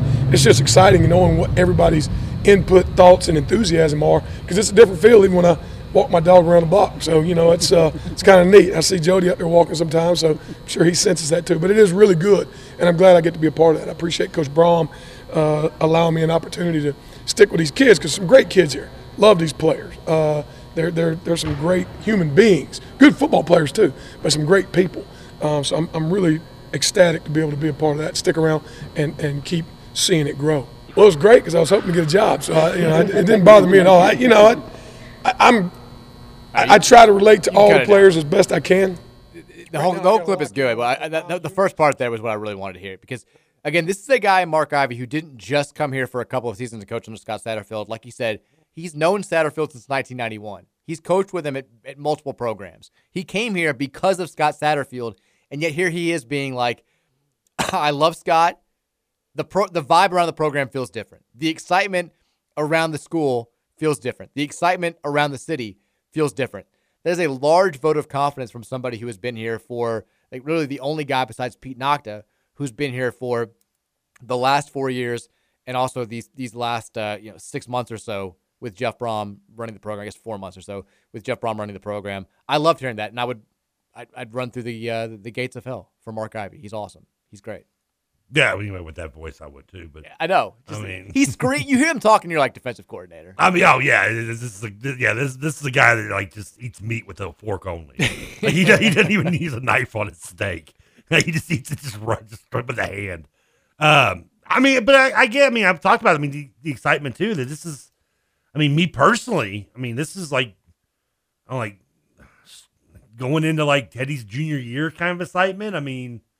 To match it with a new coach type of excitement. I didn't have this excitement sure as hell for Satterfield, no offense. I didn't have it really Petrino 2.0. I didn't have it for Petrino 1.0 because I just didn't know maybe enough about him at the time. You've basically never been this excited before. Maybe Charlie Strong, maybe. I was kind of excited for Strong, but honestly, I kind of wanted Kevin Sumlin more, which thank God I didn't make that higher. But Strong was second on my wish list. Sumlin was one. I guess it's an offensive guy over defensive guy. It's me, but yeah, this is the most. I mean, yeah, I can't think. I mean, easily. I don't go. I mean, compared even to basketball, maybe. I mean, Pitino coming in 2001. I mean, it is up there. I mean, where would you rank it in terms of the excitement you have going into the season because Braum is now back home? I mean, I'm excited. I mean, it's in your top. Is it got to be in your top 5 of Louisville excitements going into a season of any sport? I don't know about that. Like where would it rank? In any sport? No. Yeah. I mean, in college, Louisville wise. I mean, going into like, you forget because of the way it turned out. I remember going into 2005, our first year in the Big East, we were being written about as this like dark horse national title contender. That was super exciting. 2006, certainly we were talked about as a national title contender. I would say going into Lamar's second season, I was super pumped in 2016. Also, I mean, the season ended up not being great. I was very excited about 2017 with Lamar coming back. I thought that we had a chance to be insanely good. Charlie, 2012, 2013, I know those teams were going to be really good. I think this team has a chance to be good, but we're not getting the same type of like top 15, top 20 preseason love. Same type of like conference champion contender, national title contender love that we were getting those years. Probably rightfully so, but I mean, I guess I'm not just thinking about just this season is just in a nutshell, but just the program's direction and where we could be, or at least in my mind, where we will be heading, and that just. I'm pumped. That makes my pants get a lot tighter. I can tell you that. But I think like I'll be even more excited. I love having Jeff back. Obviously I love the Brahms, but like if we go, I don't know, 9-3 or God love us better than that this year, then like all of a sudden I start to get super super excited about the future. Even if we go like 8-4 this year and we bring back the right talent of player, we see some really promising things from the right combination of wins and that 8 wins, yeah, like exactly. A win over Clemson maybe, or a win over But like I think you kind of you want to see it first, right? Like we all think that this is going to work out well, but we don't know. I mean, we've thought that certain coaches were going to work out well. I mean, none of us thought we were going to go 4-28 last season in basketball, but you just kind of with a first year head coach, I think you want to see it before you start getting. Yeah, but we didn't have even. I don't mean. Speak for ourselves here. I guess there are some that would disagree, but neither of us had any kind of level of Braum coming home excitement that we did Payne coming home. Oh, no, not at all. I'm just saying you never know what you're going to get with the first year head coach. No, that's true. But, I mean, I don't know. I guess we just had more backstory with Braum to work with to make our excitement reasonable. Yeah. All right. We have a bunch of texts. We're not going to get to all these. We'll do as best we can. I'll try to answer some afterwards, too, if you want. Texas says, Scoot said that he gets drunk and watches live PD, and anytime there's a DUI stop, he does the sobriety test along with the show. Like on cops? Is that true? You ever been given a sobriety test? Yes. Did you pass? I did. I did too. Yeah. Which is amazing because I was hammered. I'd been drinking, but I wasn't that drunk. Oh, I was hammered. It's impressive. And I just remember being like, thank you, God, for video games and hand-eye coordination. Because otherwise I really had no reason being put back in the car. I'm not going to lie. Texas says, yeah, Scoots isn't married with kids today because he's 5'6". Sure, right. That's the reason. Scoots did say that last week. He said he was single because of his height? He said if he was 5 inches taller, he'd be married with kids right now. Oh, I found that BS.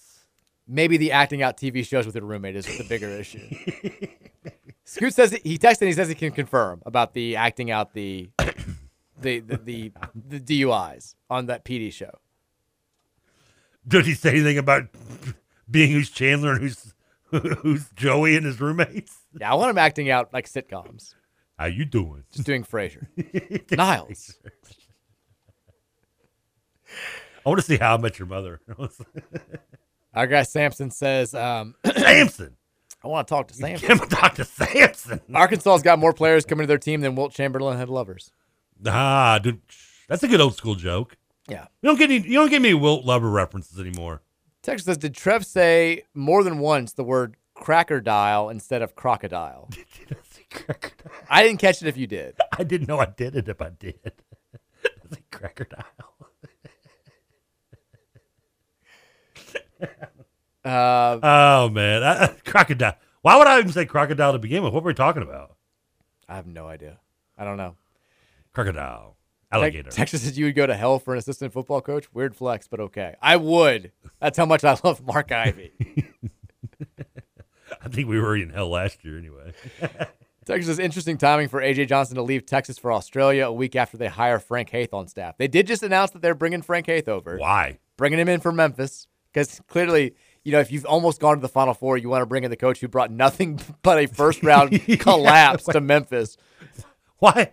Clearly, there is nothing good of hiring Frank Haith. Now, Frank Haith usually works out well for like the first year, and then it just goes completely awry. But we'll see. Mostly involving scandal. Texas says, I just got back from Australia and did not see anyone throw a boomerang. Did you see anyone play a didgeridoo? What? Didgeridoo. What is that? It's like that big instrument. It's like a long pipe-looking thing. What about kangaroos and koala bears? I think they're everywhere. Are they? You can't miss them down there. Texas, the best boomerang scene in cinematic history is from Mad Max 2. The dude's fingers got sliced off. I've never seen Mad Max 2. I haven't either. I've seen Mad Max the original, but that's been a long time.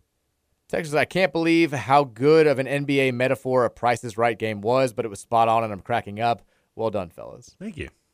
I don't even remember what you said. When you were talking about, like, you were playing for the 7-8, but if you lose, you get to play for the 8-9. Oh, that's right. And you're like, hold on, or two.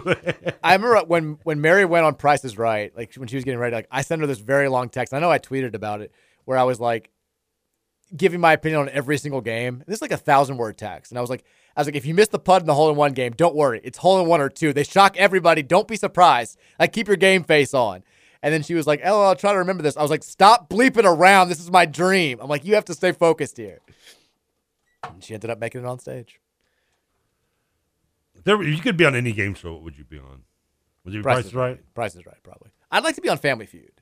That would be the one I'd want to be on. It's a fun team atmosphere. I think with the right group of people, I think it'd be a lot of fun. They came to Louisville like 5 or 6 years ago for trials. I remember. And I wanted to do it, and I didn't. I was like, I gotta get my family together, but I was like, we couldn't do it. Back in the day, I would have loved to have been on Supermarket Sweep.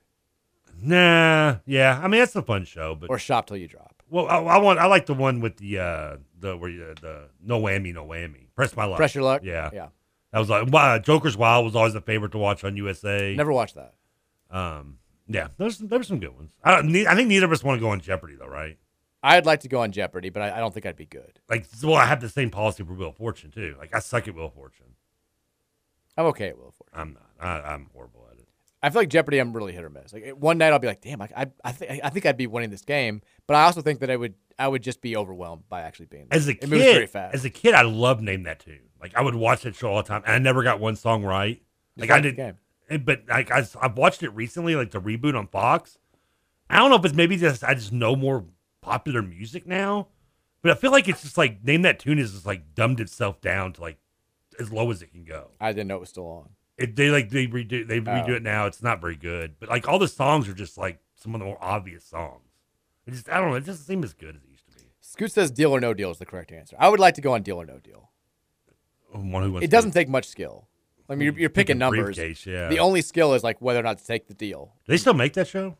I think so. Because I know they do. They still make Who Wants to Be a Millionaire, right? I was gonna say I think it's like Who Wants to Be a Millionaire, where it's run as like a pop phenomenon has come to an end a long time ago, but it's still on. Like Whose Line Is It Anyway? It doesn't have Drew Carey anymore. It's got like just some like random comedian. I didn't know that was still on. Oh, they still make it. Yeah. Ryan Stiles is the only one still on it, I think. Texas says, so is the plan to put Flowers at the 2 and the guards are just going to be him and Sky? I know Flowers is a, quote, combo guard, but I don't know if that's the plan, and I don't prefer it. I feel like we need 2 guards and Flowers maybe at the 3, but then there's Mike James and Glenn, so I don't know.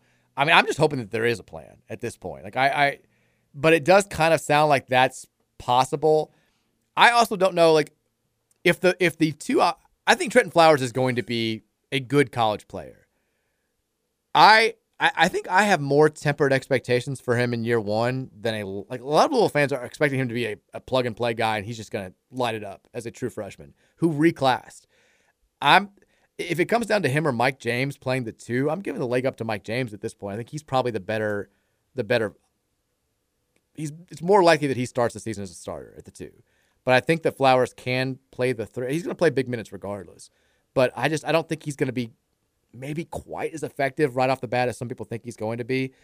It's why, and look, maybe the staff I've been operating under the assumption that they know that they've got to get a big-time transfer portal guard. Maybe they don't. Maybe they they do. Maybe they think that this is going to work. Like, I don't know. I mean, they're not. If we do have a cannon full of NIL money, as it was put there. They need to be spending it on a Tyler Perry or a Tyler Perry type player, because I think that's the only way that we get to be nationally relevant next year. These kids are great. I think these kids can all be really good college players, but I'm not sure that they can be really good college players right out of the gate. We just don't see that much anymore. I don't look at any recruit, whether it be Mbop or Flowers or whoever, that I'm gonna be like, oh, this guy's the automatic. I mean, he may be, but I'm not until I see it. I'm not gonna assume it. I'm never do that with any recruit anymore. I think I'm with you. I think Mbako is kind of I think he's going to be terrific wherever he goes. And he may be, but I'm not going to say it until I see it. Sure, I see him on the court and see him playing college basketball. Now it's kind of an old man's take, but I'm an old man, so suck it. That's fine. You get a text from there. Texture says, don't worry about it. Ooh. Texture says, OBJ would have been the Super Bowl MVP 2 years ago if he didn't get hurt before the half. He was playing great. What? Didn't. No, he didn't. When he had a couple catches in that game, he's overrated. Just get over it, people. He had one decent season, and he's one very overrated catch. Texas says, I don't know if you've already mentioned this or if it's worth mentioning, but Slater didn't mention Louisville as a competitor for Tyler Perry, and instead mentioned Bama and Florida. Well, that's great. That's wonderful. Thank you for that. I mentioned Slater. My mind just went to AC. It put me in a terrible Andrew Slater. I would put me in a bad mood at the end of the. I mean, the way that it's been going. We do seem like we're kind of just like lumped in when they talk about schools that are in on him. I knew that Arkansas and Bama and Florida were seen as the top tier for him going into the week. I was hoping that Florida already getting another big time guard, Arkansas getting like 75 guards was going to like change that. But he is taking the visit to Bama. I kind of feel like he's going to go to Bama or Texas Tech. Who, Perry? Yeah. I mean, I don't see why Ole Miss is still kind of out of the question. Well, they're visiting him today. Yeah, I know. Maybe why are they doing a home visit where everybody else is on the road? Why aren't we doing a home visit? Like, why aren't we doing a visit in general? Why are we doing everything? Like, unless we just, I don't know. But I haven't seen one person who's like, I feel like Louisville's the leader here. I feel like Louisville's got to like we're always just kind of lumped in there, which leads me to believe that he's not going to come. I mean, have we had a visit with Mbop yet? Mbako? I know. I'm to blame Sean for this, by the way. Not that I know. Not that I know. I mean, we just reached out to. I mean, we're just hanging our hopes on the past relationship between him and one of our assistants that hasn't even been there. Well, I mean, he's been available for all of like 48 hours, so it's happened very quickly. Hey, that window closes. Kelly Kapowski's not single for long, dude. Now, you don't get there quickly. She's dating someone else. We do have as of 5 minutes ago, Tyler Perry now has reportedly trimmed his list of schools to. I mean, these are kind of like the same 8 that I feel like we've seen. Alabama, Arkansas, Louisville, Ole Miss, Florida, Baylor, Oklahoma State, Texas Tech. I think the only change there from the report from earlier this week where he was saying these are the schools that I'm in the most contact with is Oklahoma's gone now. So we've beaten out Oklahoma. They're out. Yeah. Suck it, Porter Moser. Get out of here. Sooner loser. But we'll see what happens there. I mean, just please. Just come on. I want to get excited about it. If we get Mbako, I'm going to be excited. But as far as like the pieces fitting well, for me to feel confident, we need a traditional combo scoring guard who's played at a high level in college hoops for the last couple of years. Texas says, spot on about OBJ. That catch made him, and it was those wide receiver gloves that helped. It's all the gloves. Well, I mean, everybody uses the gloves, but it didn't. No, just him. He has special ones. Does he? Yeah. The person who went to Australia sent in a picture of a bunch of kangaroos and said, yes, I did see a bunch of kangaroos. Sweet. Actually, it's a video.